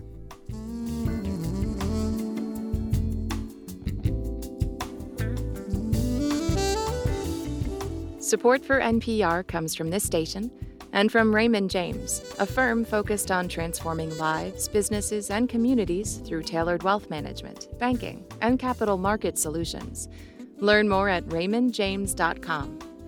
From Procter & Gamble, maker of Align Probiotic, a daily supplement designed by gastroenterologists to help relieve occasional bloating, gas, and abdominal discomfort. More at alignprobiotics.com. And from the listeners who support this NPR station. From NPR News, this is All Things Considered. I'm Mary Louise Kelly. And I'm Ari Shapiro. If you took out a dodgy government business loan during the pandemic, you might be wondering if it'll ever catch up with you. And you might have a lot of company. Investigators now say they have questions about $200 billion worth of federal business aid, which includes the PPP loans issued during the depths of the crisis. That is way too many cases for the feds to look into, but local investigators have joined the effort, and your likelihood of getting caught may come down to where you work. NPR's Martin Costi has the story from Chicago. The thing about those millions of forgivable pandemic loans, they're searchable. During the pandemic, news organizations sued the government to make sure it would post basic information, such as names, addresses, and dollar amounts. And when you dig into that data, it can take you to some interesting places. Hi. Such as Matthew House, a small day shelter for the homeless on Chicago's South Side. A couple of men are watching TV. Tia Singleton is the shelter's director of case management. They can come in and get out of the elements. They can stay all day, take 2 showers, have 2 hot meals. There's also a free mail room here. Anyone, homeless or not, can give out this address, and 50 people did when they applied for pandemic business loans. Records show that more than half of them got the money, usually $20,000, which was the standard amount for a one-person business with $100,000 in revenue. Singleton looks at the list of names. And I'm sure maybe 99% of the people are here don't have a business. She says nobody in government ever contacted Matthew House to ask about the 50 businesses supposedly based here. No, and that's why this is very concerning to me, because if these people all have the same address, I think that should have been questioned, right? But to be fair, investigators have their hands full. That PPP list is full of suspicious patterns like this. There's repeated addresses, repeated names, and the recurrence of certain kinds of one-person businesses that are hard to prove didn't exist. Catering comes up a lot. One study showed that Chicago had a higher rate of these suspicious loans than other big cities. It's not clear why. Lisa Noller says you have to be realistic about what the feds can do about it. Well, there's a resource issue. Noller is a lawyer who used to prosecute financial crimes for the U.S. Attorney's Office in Chicago. She says the feds tend to look for cases with a good return on investment, egregious cases where someone claimed to have multiple employees and stole millions. These one-person business loans are just less interesting. The federal government does not have so many prosecutors that they can pursue people who got $20,000. There's also no jail time for a $20,000 offense. So does this mean the small fry will get off scot-free? Not necessarily, because this is where the inspectors general come in. I'm Will Fletcher. I'm the Inspector General for Chicago Public Schools. Inspectors General for public agencies often investigate fraud committed by their employees. Fletcher knew that he'd have his hands full when he saw how, during the pandemic, the feds were handing out money with few questions asked. When that happened, when we saw how little information was being collected, we knew that people would go for it. So Fletcher's office ran that PPP data against the list of Chicago schools' 30,000 employees. While they may have correctly assessed that the chances of an FBI agent showing up at their door were rather low, What they probably didn't count on was that local oversight agencies would be looking into these loans because they have to protect the integrity of the government entity that they work for. He says so far they've identified 15 cases of fraud among school employees, and more cases are open. Things are even further along over at the Chicago Housing Authority. The Inspector General there is Catherine Richards. Her office overlooks a noisy junction for the L train. Last year, her office identified 23 Housing Authority employees who had suspicious loans or got loans for real businesses that they'd been hiding from their employer. 16 employees ended up being fired. We had a good handful say they were using the money to start a business. Others just, my sister told me to do it. I didn't read it, but I signed it. Some things like that. NPR reached out to the fired employees. Most didn't want to talk. One did, but not on tape. We're not using her name because she's admitting to a crime. I did get caught up in it, she said. But she also said she had decades with the Housing Authority and, quote, I was a damn good employee. The residents loved me, and I felt like what happened didn't have nothing to do with our jobs, unquote. But the IG says this does have to do with their jobs, especially since the Housing Authority doles out federal money. You can't administer a federal program if you've defrauded another federal program. So other public agencies are also running investigations. Chicago IG Deborah Witzberg won't say how many of the city's 36,000 employees are under scrutiny or which ones, but she says she has certain priorities. We are appropriately more concerned about potential abuses by people in positions of public trust. High-ranking people, city officials, people in positions where they interact with or control some piece of city finances, etc. And this isn't just about public employees either. People on government aid are now under suspicion. Denerica Brooks is with Chicago Legal Aid. The Chicago Housing Authority is affirmatively looking at that online ledger to see which families have received PPP loans, and the CHA is using that information to terminate the subsidies of those families. The CHA has identified almost 9,000 loans linked to people in subsidized housing, and it's telling residents to explain pandemic aid that potentially disqualifies them for their low-income benefits. But Brooks says this is unfair, making them justify their PPPs when so many big businesses didn't have to. She says it's making people anxious. The worries are, when will they start looking? When is the cutoff? Am I safe? And what can I do? And who's going to be able to help me actually preserve my subsidy if I need help? As to the question of how long this will hang over people's heads, Will Fletcher thinks it's going to be a while. I don't know that concern ever gets stale. Besides being the IG for Chicago schools, Fletcher is also president of the Association of Inspectors General. They just had their conference in Chicago. He says around the country, every local or state IG he knows has some kind of PPP investigation going.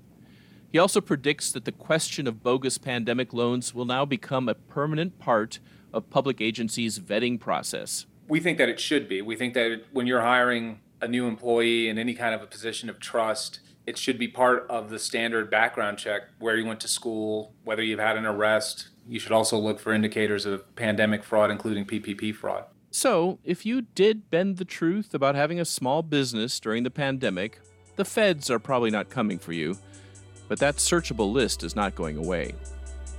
Martin Costi, NPR News, Chicago.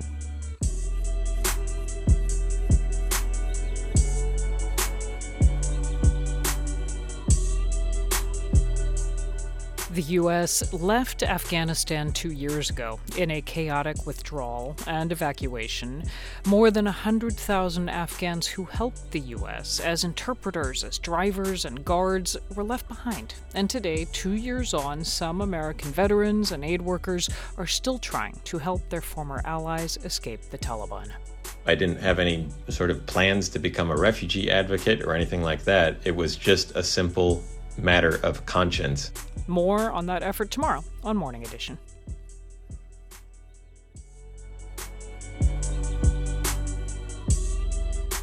This is NPR News. And this is 90.9 WBUR. Coming up on All Things Considered, why heat-related deaths are so important to track and why it's so hard to track them. That's in our series Beyond Normal in about 15 minutes on WBUR. Red Sox get the night off tonight. They start up a road trip tomorrow out in Kansas City for a 3-game series with the Royals. And the forecast tonight should feature moonlit skies, cooler temperatures dipping to the mid-50s, so a little chilly tonight. Tomorrow, September 1st, much like today, with highs in the mid-70s. The weekend should bring more sunshine, could rise to 81 degrees on Saturday, Sunday, and Labor Day Monday. Sunny again, beautiful again, summer-like temperatures in the mid-80s on Sunday, maybe a little bit higher for the holiday on Monday.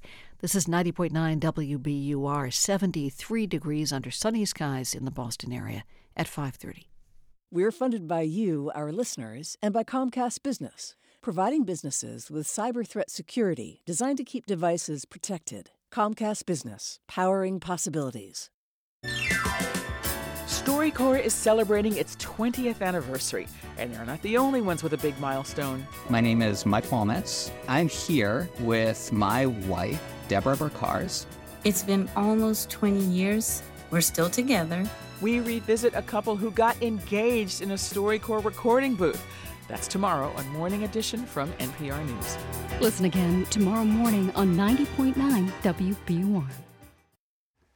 Live from NPR News in Culver City, California, I'm Dwayne Brown.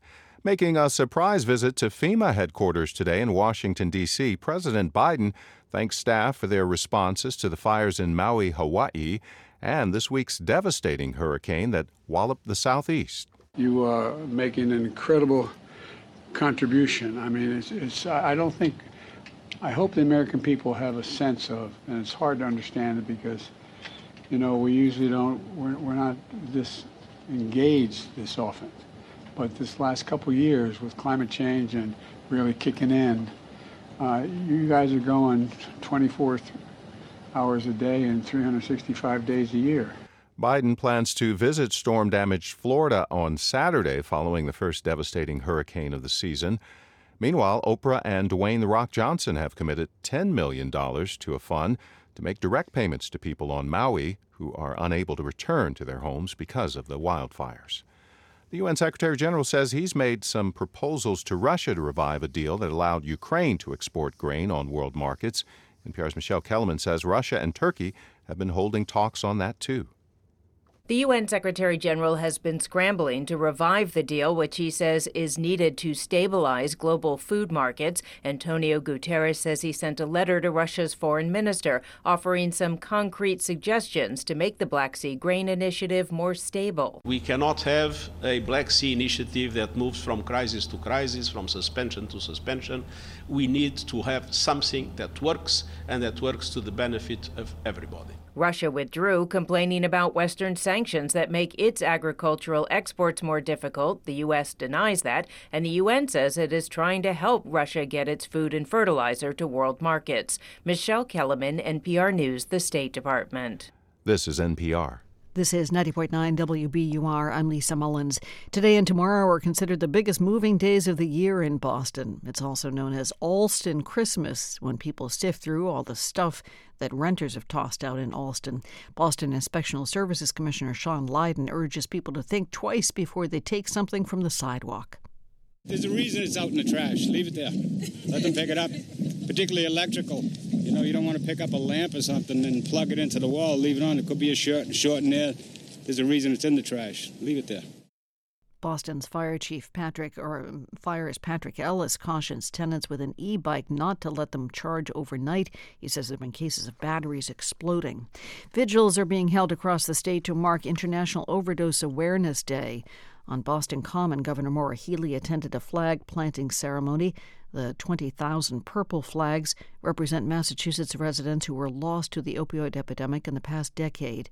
The governor told families today the flags are inspiring political leaders in the State House to address the problem. Long after these flags are gone, because in time, if you can believe it, we'll see snow and we'll see falling leaves. Know that the mark of these flags will remain with each and every one of us in the work that we do up in that building.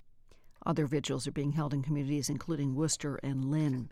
The governor is nominating to the state parole board a woman who is a social worker and community organizer. Governor Healy says Sarah Coughlin has the experience to make the criminal justice system more just and equitable. Criminal justice reform advocates have been calling on the governor to move faster to fill 3 open positions on the parole board. Healy is also recommending pardons for 4 more people. They include a Marine veteran who was wounded in Afghanistan and was convicted of drunk driving before he entered the service. The forecast is coming up. We're funded by you, our listeners, and by Leslie University. Make a difference as an artist, educator, or counselor with a degree from Leslie University. Get started today at leslie.edu.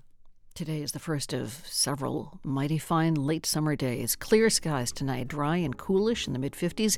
Tomorrow, sunshine returns in the 70s, then inching to the low and mid-80s Saturday, Sunday, and Labor Day Monday.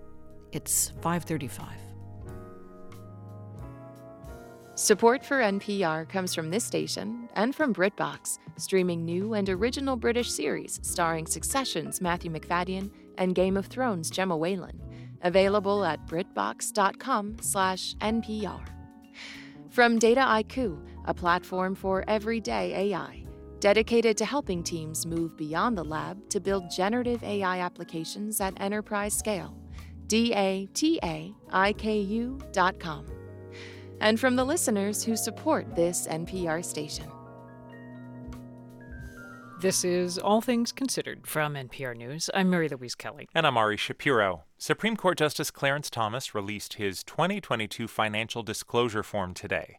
He reported 3 trips on a private jet owned by billionaire Harlan Crow, a Thomas friend and GOP megadonor. Thomas's form and another from Justice Samuel Alito were filed 3 months after the 7 other justices filed their forms and after Thomas and Alito were granted extensions. NPR Legal Affairs correspondent Nina Totenberg is here in the studio with more. Hey, Nina. Hi there, Ari. There have been a slew of reports in recent months by ProPublica and other news outlets about Justice Thomas's relationship with Harlan Crow and other billionaire conservatives who've given him all sorts of benefits like luxury travel, financing a loan for a high-end RV. What did we learn today from these documents that we didn't know before? This document is really pretty interesting because it provides justifications for some of the private jet travel. And although the form only covers 2022, it sort of, through the back door, seeks to justify other benefits that Thomas received from Crow previously. The front door, as it were, is the 2022 form that discloses the 3 jet trips. One, Thomas reports, came after he had gone to Dallas to be a keynote speaker at an event sponsored by a conservative group, and he flew back on Crow's jet, quote, due to an unexpected ice storm. The talk was rescheduled for May, and this time he took a round trip on Crow's private jet because, quote, there were increased security risks following the leak of the court's abortion opinion. And he also reported that he'd taken Crow's jet to and from Crow's estate in the Adirondacks for a vacation where meals and entertainment were also provided. Gabe Roth of the watchdog group Fix the Court sees the 2022 filing as a good first step, but... I think that this is only sort of a half answer that we get today from Justice Thomas. We know some of the private trips that he took in 2022, but he does not go back and list any of the trips that he took via private planes, via yacht, via helicopter that should have been reported in previous years. Nina, is there any indication in this report that Thomas intends to do that, go back and amend his previous forms? I think there's every indication he will not do that. Indeed, he uses the 2022 form to clarify his failure to report Harlan Crow's purchase of a home that Thomas owned in Savannah, Georgia, a home where his mother still lives. That purchase was in 2014 and was not disclosed then. Thomas said he didn't realize it had to be disclosed as a real estate transaction because he'd made improvements to the home over the years, so the sale was a, quote, capital loss. I'm not sure really I understand what that has to do with reporting it as a real estate transaction, but that's what he says. So how does he justify reporting the Crow plane trips and luxury vacation in 2022, but not any before that? Thomas maintains that until this year, when the Judicial Conference clarified the rule on personal hospitality, the guidance provided by the Administrative Office of the U.S. Courts was that judges did not have to disclose private transportation or luxury trips extended by personal friends. Or, as Thomas put it in the filing today, and here I'm quoting, "Filer is not aware of anything in the Judicial Conference regulation issued for more than 30 years or in any advice provided by the Judicial Conference to judges that it is inconsistent with this," meaning his, "position." Translation, this was my understanding, and there's no evidence I was wrong. NPR's Nina Totenberg. Thank you. Thank you, Rari. As Russia continues to look for ways to sell its oil and gas, it's turning increasingly to the Arctic. The summer has seen a sharp increase in the number of Russian oil tankers shuttling crude to ports in China via polar waters. Climate change means there is less ice for ships to navigate. NPR's international affairs correspondent Jackie Northam reports. For more than a decade, Russia has been trying to develop the Northern Sea Route, a shipping lane that runs along the country's northern coastline. Russia considers it part of its internal waters. That's disputed by other Arctic nations. Before the war in Ukraine, the Northern Sea Route was mostly used to transport Arctic oil and gas to Europe. That stopped last year after the European Union and the UK banned imports of Russian crude. And so now a lot of this Arctic crude oil is headed for Asia, predominantly China. Malte Humpert is founder of the Arctic Institute in Washington, D.C. He says in the past, oil tankers rarely tried to navigate the frozen waters of the Northern Sea Route. Last year, there was only one ship for the entire year, and we've already seen 6 ships right now, and the summer navigation season has another 6 to 8 weeks to go. Russia does send crude to China via pipeline, but that's not enough to make up for the loss of oil sales to Europe, says Victor Katona, lead crude analyst at Kepler, a commodity analysis group. Those pipelines are fully maxed out, so anything that would be incremental needs to come from the seas, and the Northern Sea Route is the quickest way right now. Katona says using the Arctic route has long appealed to shipping companies because it can cut enormous amounts of time from end to end. So instead of, let's say, 45 days, which it would take for a Russian tanker to go through the Suez Canal, with the Northern Sea Route, they end up having 35 days of voyage. But it's a challenging and environmentally sensitive route. Rebecca Pincus is director of the Polar Institute at the Woodrow Wilson Center. She says areas such as the far eastern part of the Northern Sea Route still get a lot of thick ice. A couple of years ago, about 20 commercial ships got stuck in the East Siberian Sea. The ships that got trapped had to wait several weeks to be broken out by large icebreakers. And, Russia has a strong fleet of icebreakers, but, it doesn't have continual coverage. Pincus says massive oil tankers do not have icebreaking capability. She says earlier this year, Rosatom, which administers the Northern Sea Route, announced it intended to send oil tankers out unaccompanied by icebreakers. That is a very high-risk plan. It's a sign, I think, of Russian desperation, right? The Russia's trying to get as much Arctic oil to Asia to bring in income because of, Western sanctions. And so Russia's sort of throwing all of the vessels that it's got at this problem. And then there's always the risk of an accident, a tanker getting crushed by ice or running aground. Andrew Hartzig is the Anchorage-based director of the Arctic program at the Ocean Conservancy, an environmental advocacy group. He says an oil spill would seriously affect the ecosystem, birds, fish, invertebrates on the ocean floor, and communities in the area. Hartzig says ice can make an oil spill much more difficult to clean up. The presence of ice in the water can interfere with mechanical cleanup devices, with booms, with skimmers. And then that area is also subject to strong currents. If there ever were a spill, that oil would not stay put. Which could spread the oil to the U.S. side of the Bering Strait. Hartzig says Russia has a pretty good safety record on the Northern Sea Route. But that could change if more vessels are plying the waters across the top of the world. Jackie Northam, NPR News.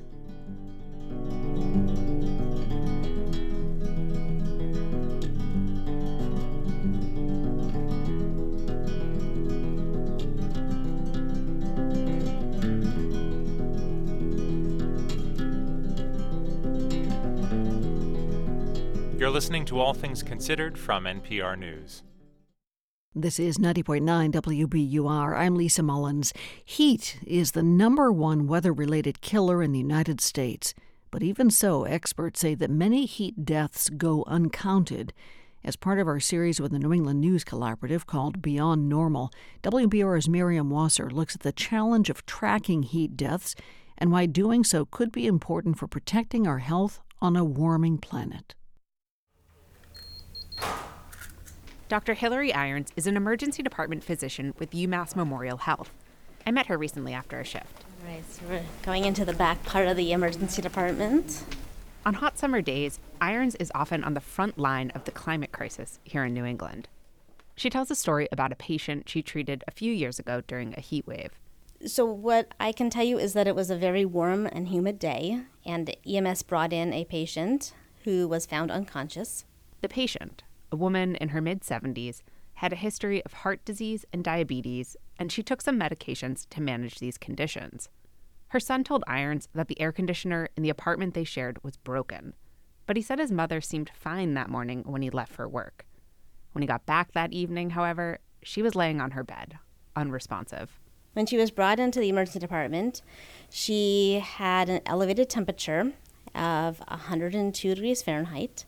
Irons says the woman died in the hospital a few hours later.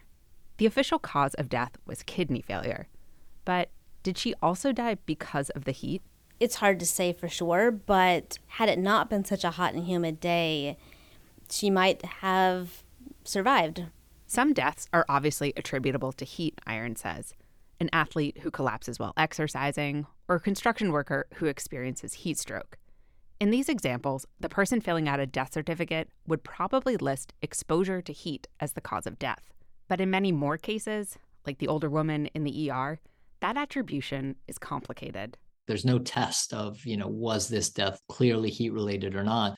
Greg Wallenius is a professor at the Boston University School of Public Health. He says there's no national standard for determining a heat-related death. Those are cases where heat is deemed to be a contributing factor, but not the primary cause of death. So it becomes about inferring that from the available evidence, which is hard. All 6 New England states have data about the number of heat-caused deaths. There are typically only a few each year. Some were able to pull numbers about heat-related deaths, though most are not actively tracking this. And without this information, it can be hard to know if community and government efforts to address heat are working. Francesca Dominici is a professor at the Harvard T.H. Chan School of Public Health. This information is absolutely crucial to understand whether or not specific public health intervention that could be effective. Heat poses a much greater risk to certain people, like older adults or the unhoused. That's why Dominici says if you know who is dying and where they're dying, you can create targeted interventions, like giving away air conditioning units. That's not to say New England states are ignoring the impact of heat. They all collect data about people who go to the hospital for heat-related problems. In a statement, a spokesperson for the Massachusetts Department of Public Health said that this was a more meaningful measure than heat-related mortality. Other public health experts disagree. They say it's not an either-or thing, and that if we want to protect everyone, we need to measure both hospitalizations and deaths. Eric Kleinenberg, who studies heat waves at New York University, says tracking heat-related deaths may be hard, but it's not impossible. States like Massachusetts don't track heat deaths because they don't have to, and because no one has really fought for them to do it. Kleinenberg says other places in the country do it, either on individual death certificates or by using computer models. There is some debate about which method is better, but everyone seems to agree that as heat waves get more frequent and intense, finding a way to track these deaths could help save lives. For 90.9 WBUR, I'm Miriam Wasser. Our special series on the changing climate of New England continues tomorrow morning. You'll hear how farmers are experimenting with which fruits to invest in as the region warms. You can also check out our stories from all this week at WBUR.org. We're funded by you, our listeners, and by the Cape Playhouse in Dennis Village. Now playing Baskerville, a Sherlock Holmes mystery based on Arthur Conan Doyle's classic novel. Tickets at capeplayhouse.com. The month of August sure knows how to say farewell. Sunny skies into the evening hours, then clear tonight. You may need the blanket as it falls to the mid-50s. Tomorrow, sunshine, temperatures in the mid-70s. More sunshine ahead after that. It's nearly the end of summer, and we have just one more beach book recommendation for you. Here's Hannah Ali. The House in the Pines by Ana Reyes is a murder mystery where the question is less who done it and more how to catch him. Maya is convinced she knows who killed her best friend 7 years ago, but she doesn't quite know how to prove it. When a new clue surfaces on the internet, Maya returns to her hometown of Pittsfield, Massachusetts to get answers. In The House in the Pines, Reyes turns a seemingly outlandish mystery into a realistic and increasingly frightening story. For a transition from summer to spooky season, check out The House in the Pines by Ana Reyes. The beach book season is ending, but there's plenty to read on our other newsletters all year round. Subscribe at wbur.org/newsletters. This is All Things Considered from NPR News. I'm Mary Louise Kelly. And I'm Ari Shapiro. Abraham Verghese is a physician and an author whose books always reflect some part of his life. His new novel is called The Covenant of Water. It's his first in more than a decade since the bestseller Cutting for Stone in 2009. The Covenant of Water is dedicated to Mariama, his mother. When she was in her 70s, my niece, who is her namesake, asked her, Amachi, what was it like when you were a little girl? And my mother was so taken by that question that she wrote longhand in her wonderful penmanship, 100-page document, with tales of our relatives and stuff we'd all heard as children growing up, much embellished, of course. That record of generations inspired him. This book is also about the lineage of one family. And about a secret that goes back many generations, which is that members of the family, going back every generation, have drowned in the most unusual places, shallow puddles, lagoons, lakes, in a land where everybody swims. That land is at the southern tip of India, where Verghese's own family originated. The novel revolves around that unusual drowning condition, a medical mystery that unfolds alongside dramatic changes in technology and politics over nearly a century. Early in the epic, Verghese offers a sort of roadmap for the story that's about to unfold. Here he is reading from the book. The grandmother is certain of a few things. A tale that leaves its imprint on a listener tells the truth about how the world lives. And so, unavoidably, it is about families, their victories and wounds, and their departed, including the ghosts who linger. It must offer instructions for living in God's realm, where joy never spares one from sorrow. A good story goes beyond what a forgiving God cares to do. It reconciles families and unburdens them of secrets whose bond is stronger than blood. But in their revealing, as in their keeping, secrets can tear a family apart. That paragraph almost feels like a mission statement for this book. And some 700 pages later, you can check off almost every phrase of that paragraph as foreshadowing something that happens in the plot. So tell me your rules for what makes a good story. Does it line up with what we hear in that paragraph? Yes, I think that, not to say that I knew the story entirely going in, so it was very much a process of discovery, but the principles to me remain the same, that stories must offer instructions for living, if you like. Stories must speak to a kind of truth, and they only resonate if they do that, if they echo with our own challenges, our own lives, and the things that we should have done or could have done, the regrets we have, and the things that we now know we should do. So I think novels are always a form of atonement, and they're also a form of instruction. I've heard other novelists express similar sentiments, but none who are themselves a full-time doctor or medical school professor. You work full-time as a doctor, you're on faculty at Stanford Medical School, and every book you've written, both fiction and nonfiction, including this one, have dealt with medical themes. Is there something that writing helps you process or understand or perceive in your day job, or vice versa? Yeah, I think the medicine and the writing sort of play off each other. You know, what I find is that the writing helps me process and digest some of the things that are most troublesome that I witness at work. So it's a method of, as Richard Selzer, one of the original doctor writers, used to say, it's a way of taking the world in for repairs. Conversely, I think that the craft and discipline of writing has helped me sort of pay more attention and perhaps make more of people's stories. And these days, as a consultant physician, it's rare when knowledge is so easily accessible. It's rare that I come to the bedside and make a magical diagnosis when my juniors don't. If I contribute anything, it's very often because I'm listening to the story in a different way.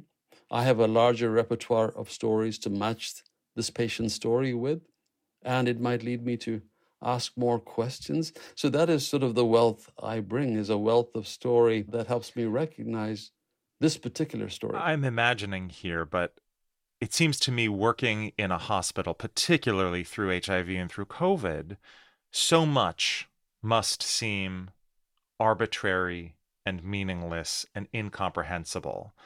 And when you write a novel, particularly with medical themes, nothing is arbitrary, nothing is meaningless, everything is there for a reason. And I wonder if that helps provide some kind of order to the chaos of real life. Yeah, I think that that's very true. I think that novels allow me some sort of control in a life where I have very little control. So at least this world, to some degree, not completely. I say to some degree because there is a point where my characters almost dictate what's going to come next. They take control of the story. They take control of the story, or at least they tell you, this thing you planned, there's no way I would do it. Get out of here, you know? That must be frustrating as an author. No, it's actually delightful. It's the moment that you know you've struck the truth. You've hit the gold mine with this particular character. Yeah. There's one moment late in the book where a character who is a doctor is looking at a brain that is going to be dissected, and the brain belongs to a member of her family. I'm being vague here, so I don't give away plot details. And you write that it looks like any other brain, but it isn't. It holds his unique memories, his stories, his love for his family. As a doctor, do you struggle with bridging that divide between the mechanical elements of a body and the unknowable whole of a person? Absolutely. I think it's sort of the daily struggle. You know, in a sense, we as physicians are acutely aware of mortality. We're surrounded by it.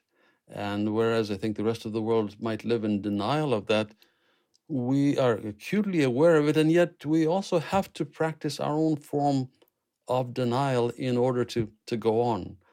We can't let our empathy get so overwhelming that we stop making good decisions. So you practice a sort of distancing, but in the dark of the night, in your own home, often that all just falls away and you're deeply affected by the thing you just saw. And that's where I think the writing helps to make sense of that, to process that. You know, life is a terminal condition, as John Irving says in The World According to Garp. And, you know, if there's one commonality between life and this novel is that, you know, life ends. And that gives life a particular poignancy. I mean, roses would be weeds if they lived forever. What makes a rose beautiful is that it blooms and then it's gone. Abraham Verghese's new novel is called The Covenant of Water. Thank you so much for talking with us about it. It's my honor. Thank you so much for having me.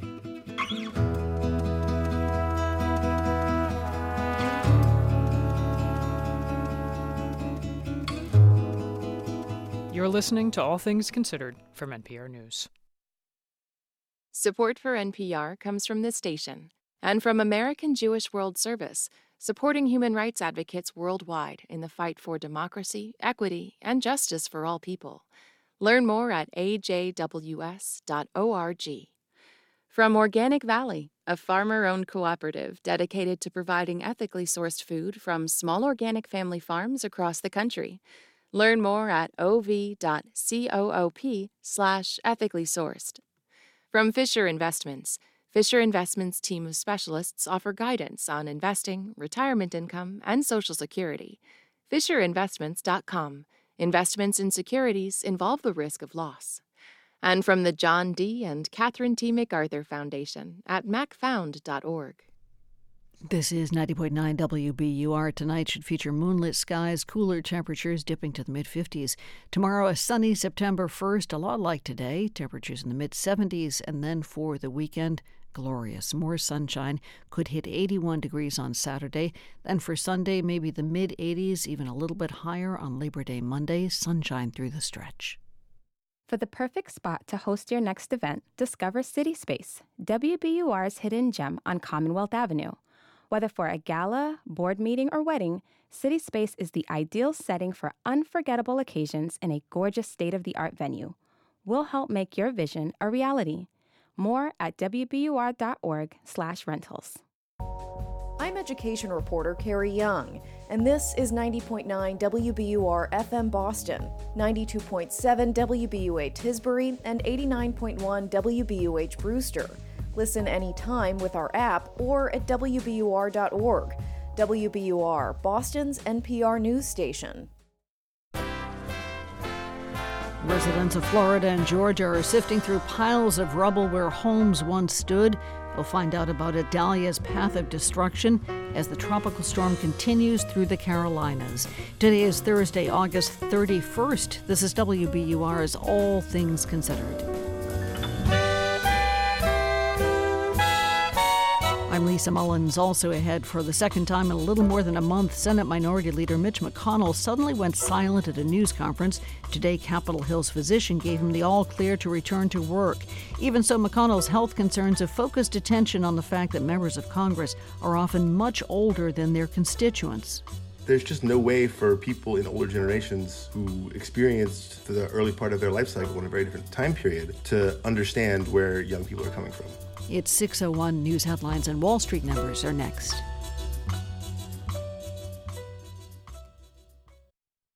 Live from NPR News in Washington, I'm Janine Herbst. Former President Donald Trump is asking a judge to sever his Georgia criminal case from two co-defendants who want to go to trial by early November. Defendants Kenneth Chesbrough and Sidney Powell have asked for a speedy trial under Georgia law. From member station WABE in Atlanta, Sam Greenglass has more.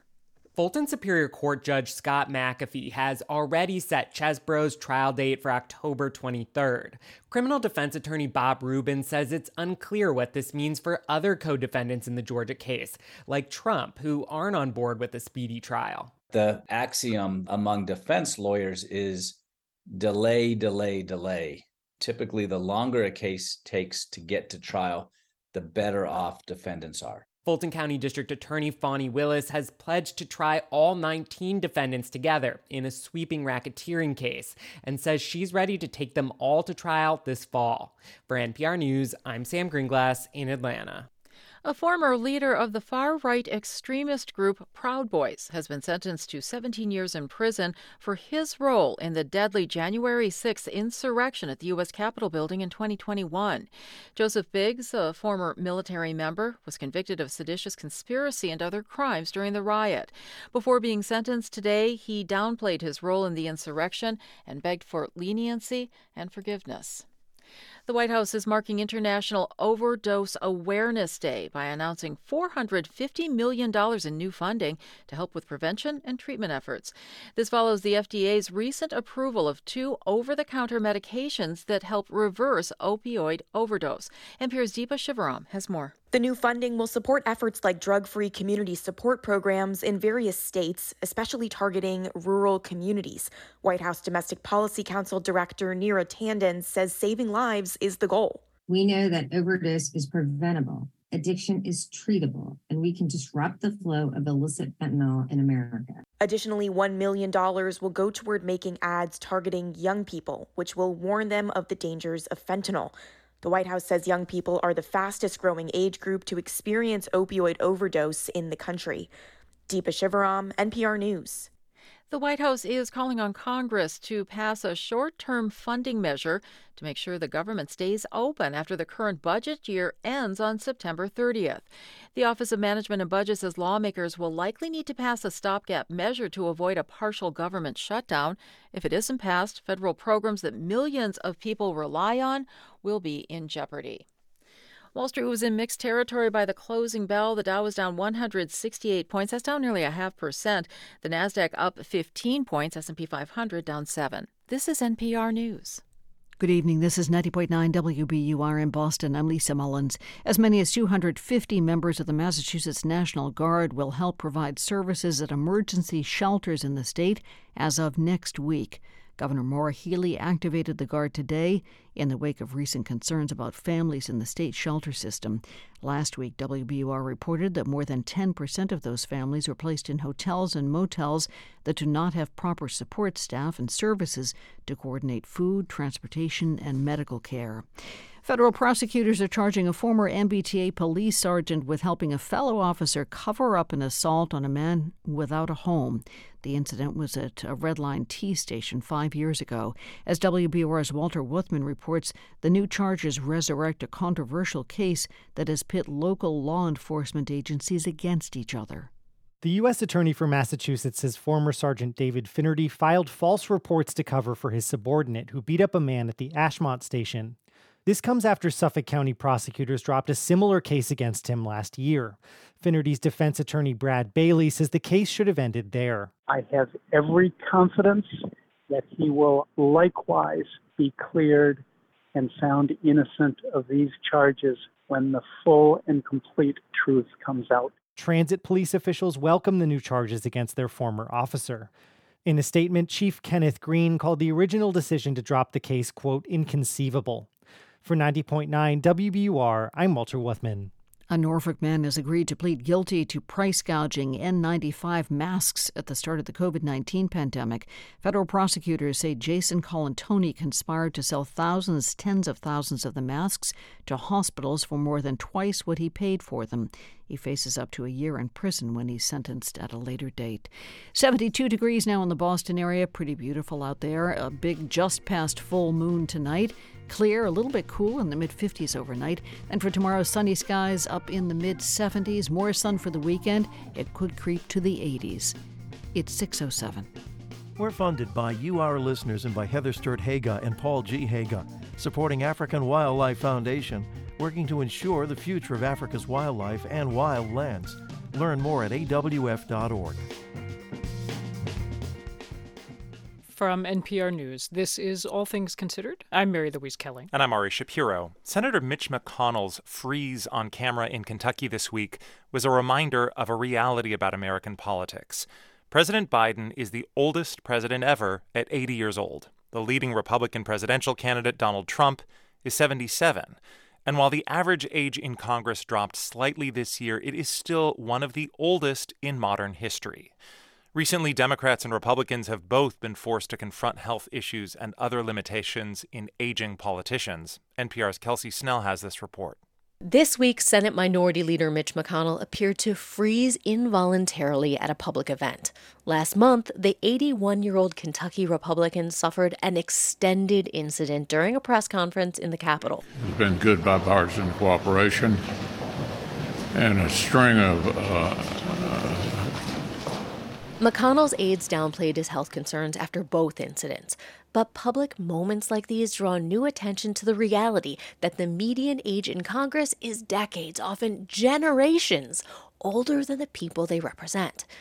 That disconnect is also at the heart of viral moments where older lawmakers seem completely out of touch. Some even admit it, like 72-year-old Senate Majority Leader Chuck Schumer, who is famous for carrying an ancient flip phone. Remember, everybody, not very tech-oriented. Here it is. The age and health of lawmakers is a public issue beyond those viral moments. Democrats were temporarily unable to advance scores of judicial nominations this year because Dianne Feinstein, the 90-year-old California senator, was suffering from health setbacks.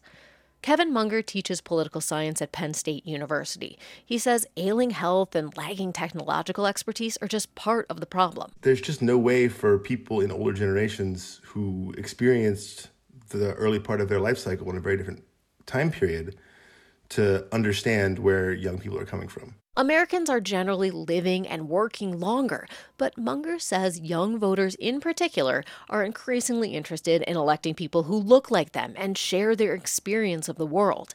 And new members elected in recent years are more diverse. But incumbents are different. Last year, 98% of them won re-election. These days, because of the polarization, seats are absolutely safe. That's Alan Lichtman, a history professor at American University in Washington.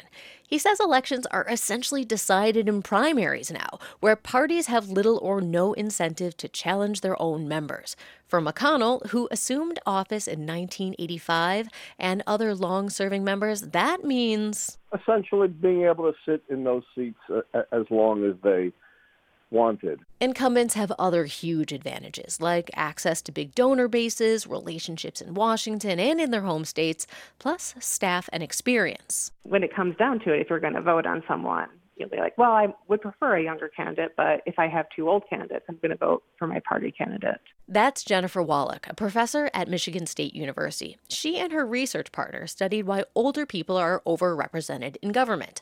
They found that people talk about concerns with age in politics. They say they want younger representation in surveys. But at the polls, older politicians keep winning. People are much more going to choose on candidate promises and party and ideology than age. That's true for both parties. Kevin Munger says this moment of public attention to age in politics really does create an opportunity. It might mean that the institutions of government that were developed at a time period when most people died by the age of 60 just are not appropriate for our current and better reality that we've created. The reality now is that politicians are holding on to seats as long as they can. Kelsey Snell, NPR News, Washington. This week, the Biden administration announced a historic milestone for Medicare.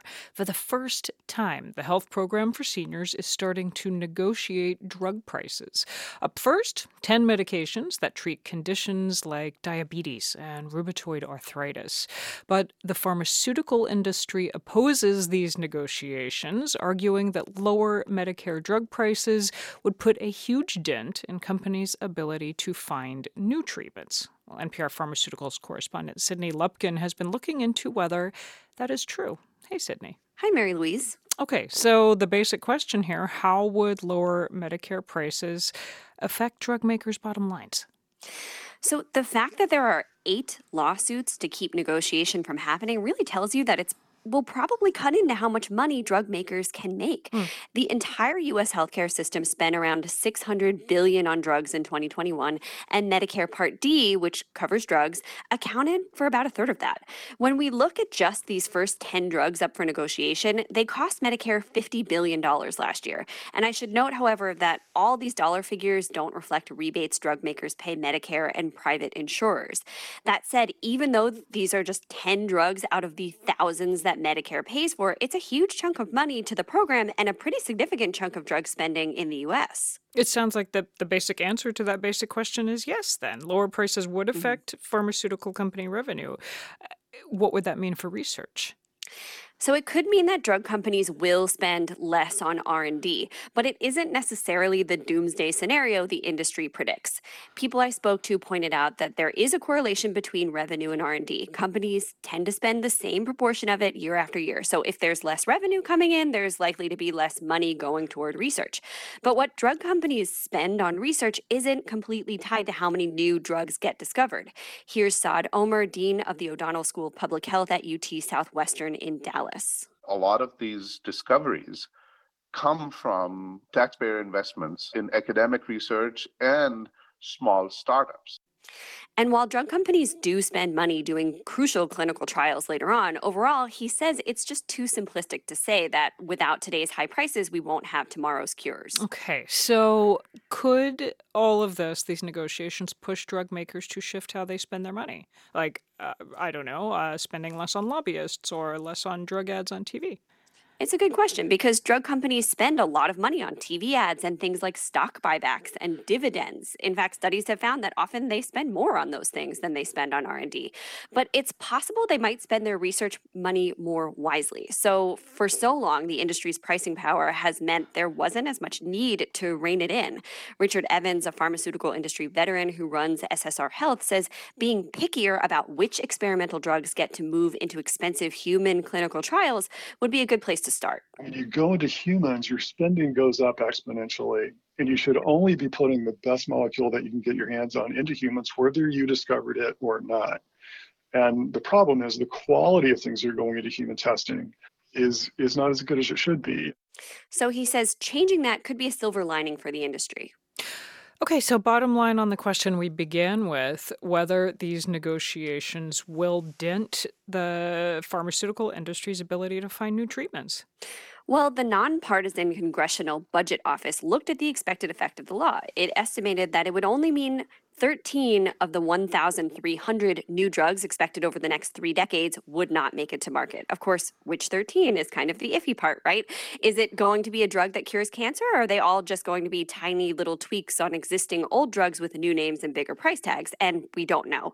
But overall, the CBO's expectation is that this will have only a modest effect on drug development. Thank you, Sydney. You bet.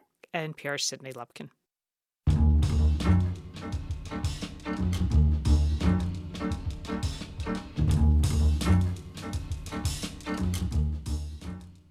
In case you've got room for one more podcast in your queue after you've downloaded our podcast, consider this, of course. Here's a new option. It's from a group of comedic up-and-comers you might have heard of. Seth Meyers, John Oliver, Stephen Colbert, and the Jimmys, Fallon and Kimmel. The late-night hosts have banded together to do a podcast for Spotify, all in support of their staffs, who've been out of work for nearly 5 months now since the start of the writers' strike. NPR's Andrew Limbong has more. The show is called Strike Force 5. What would happen if 5 of America's top 11 most beloved talk show hosts all talked on top of each other for an hour? The first episode has Jimmy Kimmel back to his radio roots. As we mentioned, we are the Strike Force 5.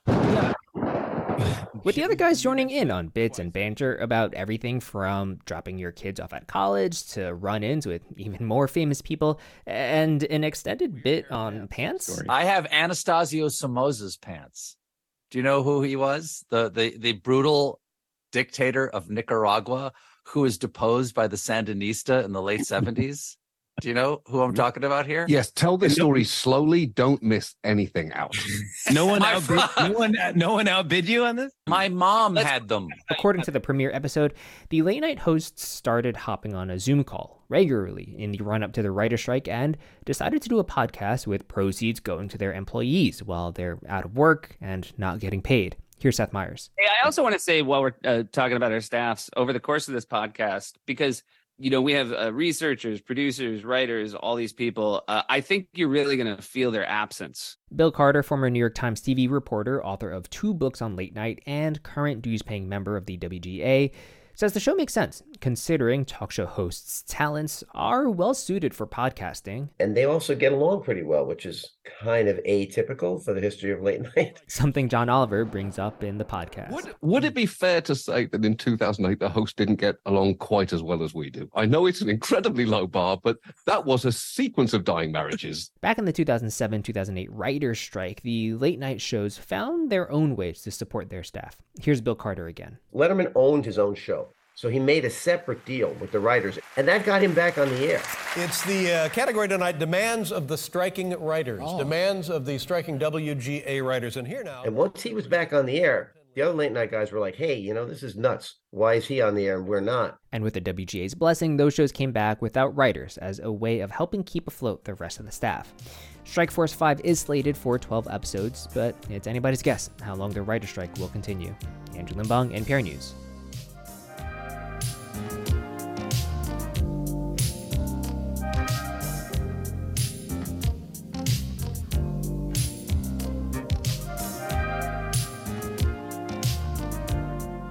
You're listening to All Things Considered from NPR News. And thank you for listening to 90.9 WBUR this evening. Still to come on Marketplace at 6:30, toys and games were among the largest contributors to consumer spending on goods this month. So what have people been buying from toy shops? Marketplace starts at 6:30. It's now 6:19. We're funded by you, our listeners, and by MathWorks, creators of MATLAB and Simulink software, powering the Engineering Design Workshop exhibit at the Museum of Science. MathWorks.com/MOS. Turn your old vehicle into new news. Support the programs you love by donating your car or boat to WBUR. Details at wbur.org/cars. It was a mixed show on Wall Street for this final trading day of the month. The Dow dropped about 0.5%. S&P fell less than 0.2%. The Nasdaq gained a bit of ground. It was up 0.1%. This was the worst month of the year for the Nasdaq. A high surf advisory is in effect until 8 tonight for the Cape and Islands and much of the South Coast. The National Weather Service says large waves will make swimming and surfing pretty dangerous. Could also lead to localized beach erosion.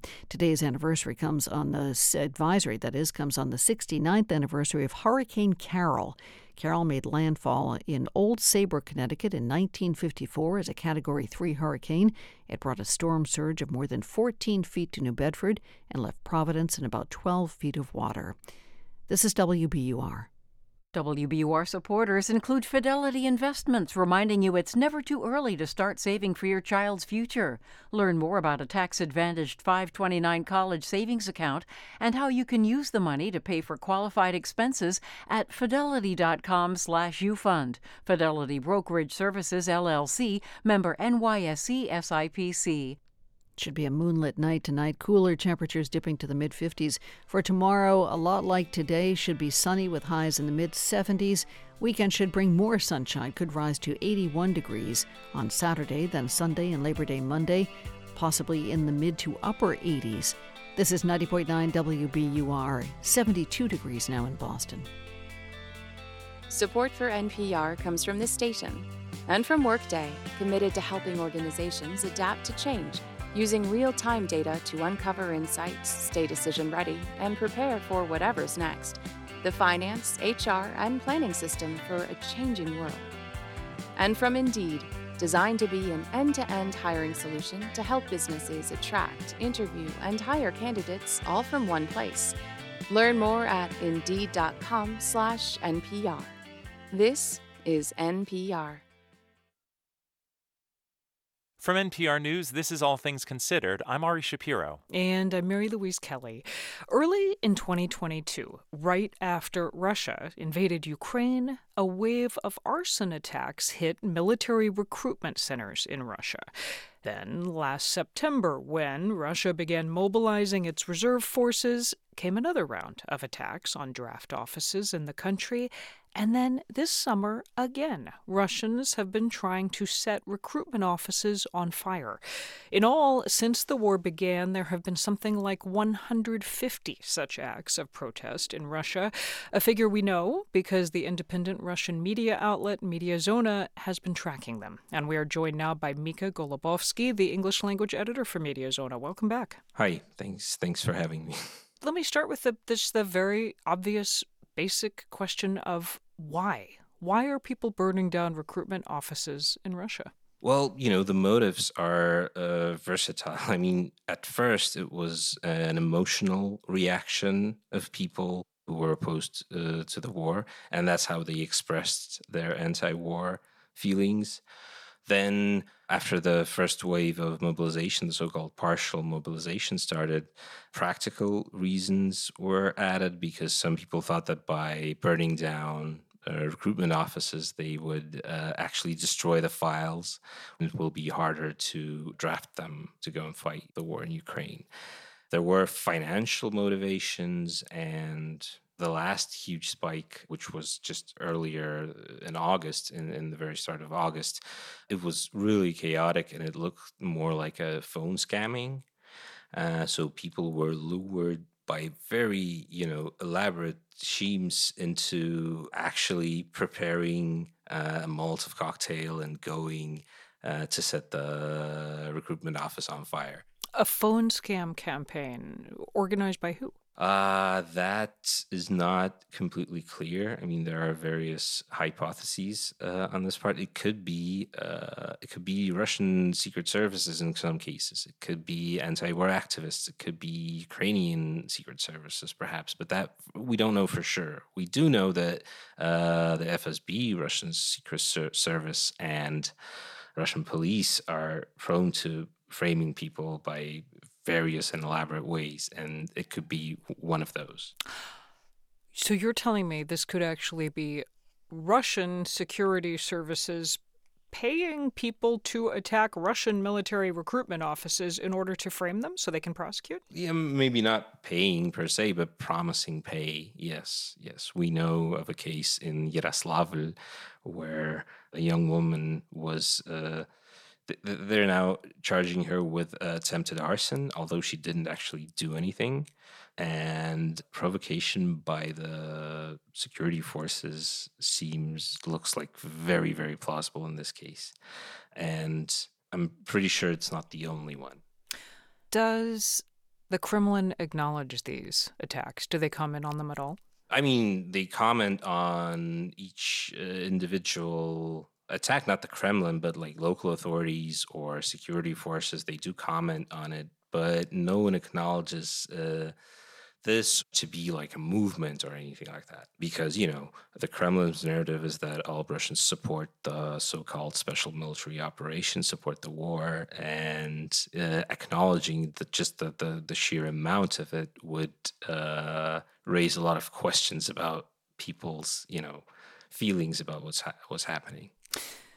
I want people to know, Mika, that you're able to speak freely with us today because you are not in Russia. You're in Lithuania. Is your site, is Mediazona, still blocked in Russia? Yeah, it's constantly being blocked. I mean, our mirror sites are constantly being blocked. I think we have over 180 mirror sites now, but people do get access to our reporting in Russia on social media, on Telegram, on mirror sites, and that kind of, with VPNs and that kind of stuff. Do you still have staff reporting in Russia? Some, yes, but we definitely wouldn't want to disclose like their names, because it's really it's dangerous. Understood. That's Mika Golubovsky, English language editor for the independent Russian media outlet Mediazona, speaking to us today from Vilnius, Lithuania. Mika, thank you. Thank you. Many school districts across the country are facing staffing challenges for teachers, school nurses, and mental health counselors. To fill the gap, Texas passed a law that goes into effect tomorrow. It allows members of the clergy to volunteer or be hired as school counselors. Several religious groups oppose the move, saying chaplains lack the mental health and other training that's required. From member station KERA in Dallas, Bill Ziebel has our story. The new Texas law lets unlicensed chaplains act as school counselors as long as school boards approve it. The need has only gotten greater following the COVID-19 shutdowns. In Texas, there just aren't enough counselors. While the recommendation is for one counselor for every 250 students, that's according to the American School Counselor Association, in Texas, it's one for every 400 kids. Texas Representative Cole Hefner, a Republican, co-authored the bill. I think we need to give our school districts every tool that we can in the toolbox with all that we've been experiencing with mental health issues and catastrophes and crises. Texas school officials say they've seen a rise in depression, anxiety, and overall stress in students. Chaplain Kathy Burden testified in favor of the bill earlier this year. The co-pastor of Kingdom Life Church in North Texas says clergy have the moral authority to help children in need. Why do we need chaplains in schools? We have a decline in moral values, and there are no absolutes anymore. We are dealing with traumatized students who have no access to crisis interventions. Burden is also Chief Ministry Officer with the International Fellowship of Chaplains. Chaplains are trained to deal with grief and loss, recognize students that are traumatized, help those that are depressed, and also recognize addictions. But Jill Adams, president of the Texas School Counselor Association, says that's not necessarily true. Chaplains may not have any mental health training.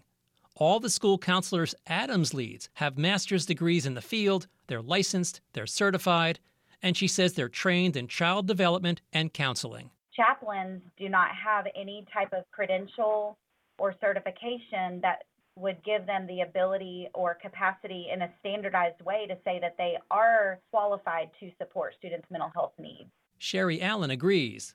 She's a cantor in Fort Worth Synagogue Makom Shalanu. As a chaplain myself, I oppose school districts employing chaplains in place of licensed school counselors. We are not qualified to do that kind of work. Under this new law, school districts could allow chaplains to serve as students' first point of contact for mental health support or suicide prevention. Chaplains are not trained to do that at all. Allen was one of more than 100 Texas clergy who signed a letter opposing chaplains serving as school counselors. She says chaplains are trained to offer religious and spiritual advice, and that does not belong in public schools. She's also concerned about LGBTQ students approaching a chaplain whose religion doesn't accept them. And she worries some chaplains might start proselytizing. Local school boards now have 6 months to vote on whether they want chaplains in their districts as counselors. For NPR News, I'm Bill Ziebel in Dallas.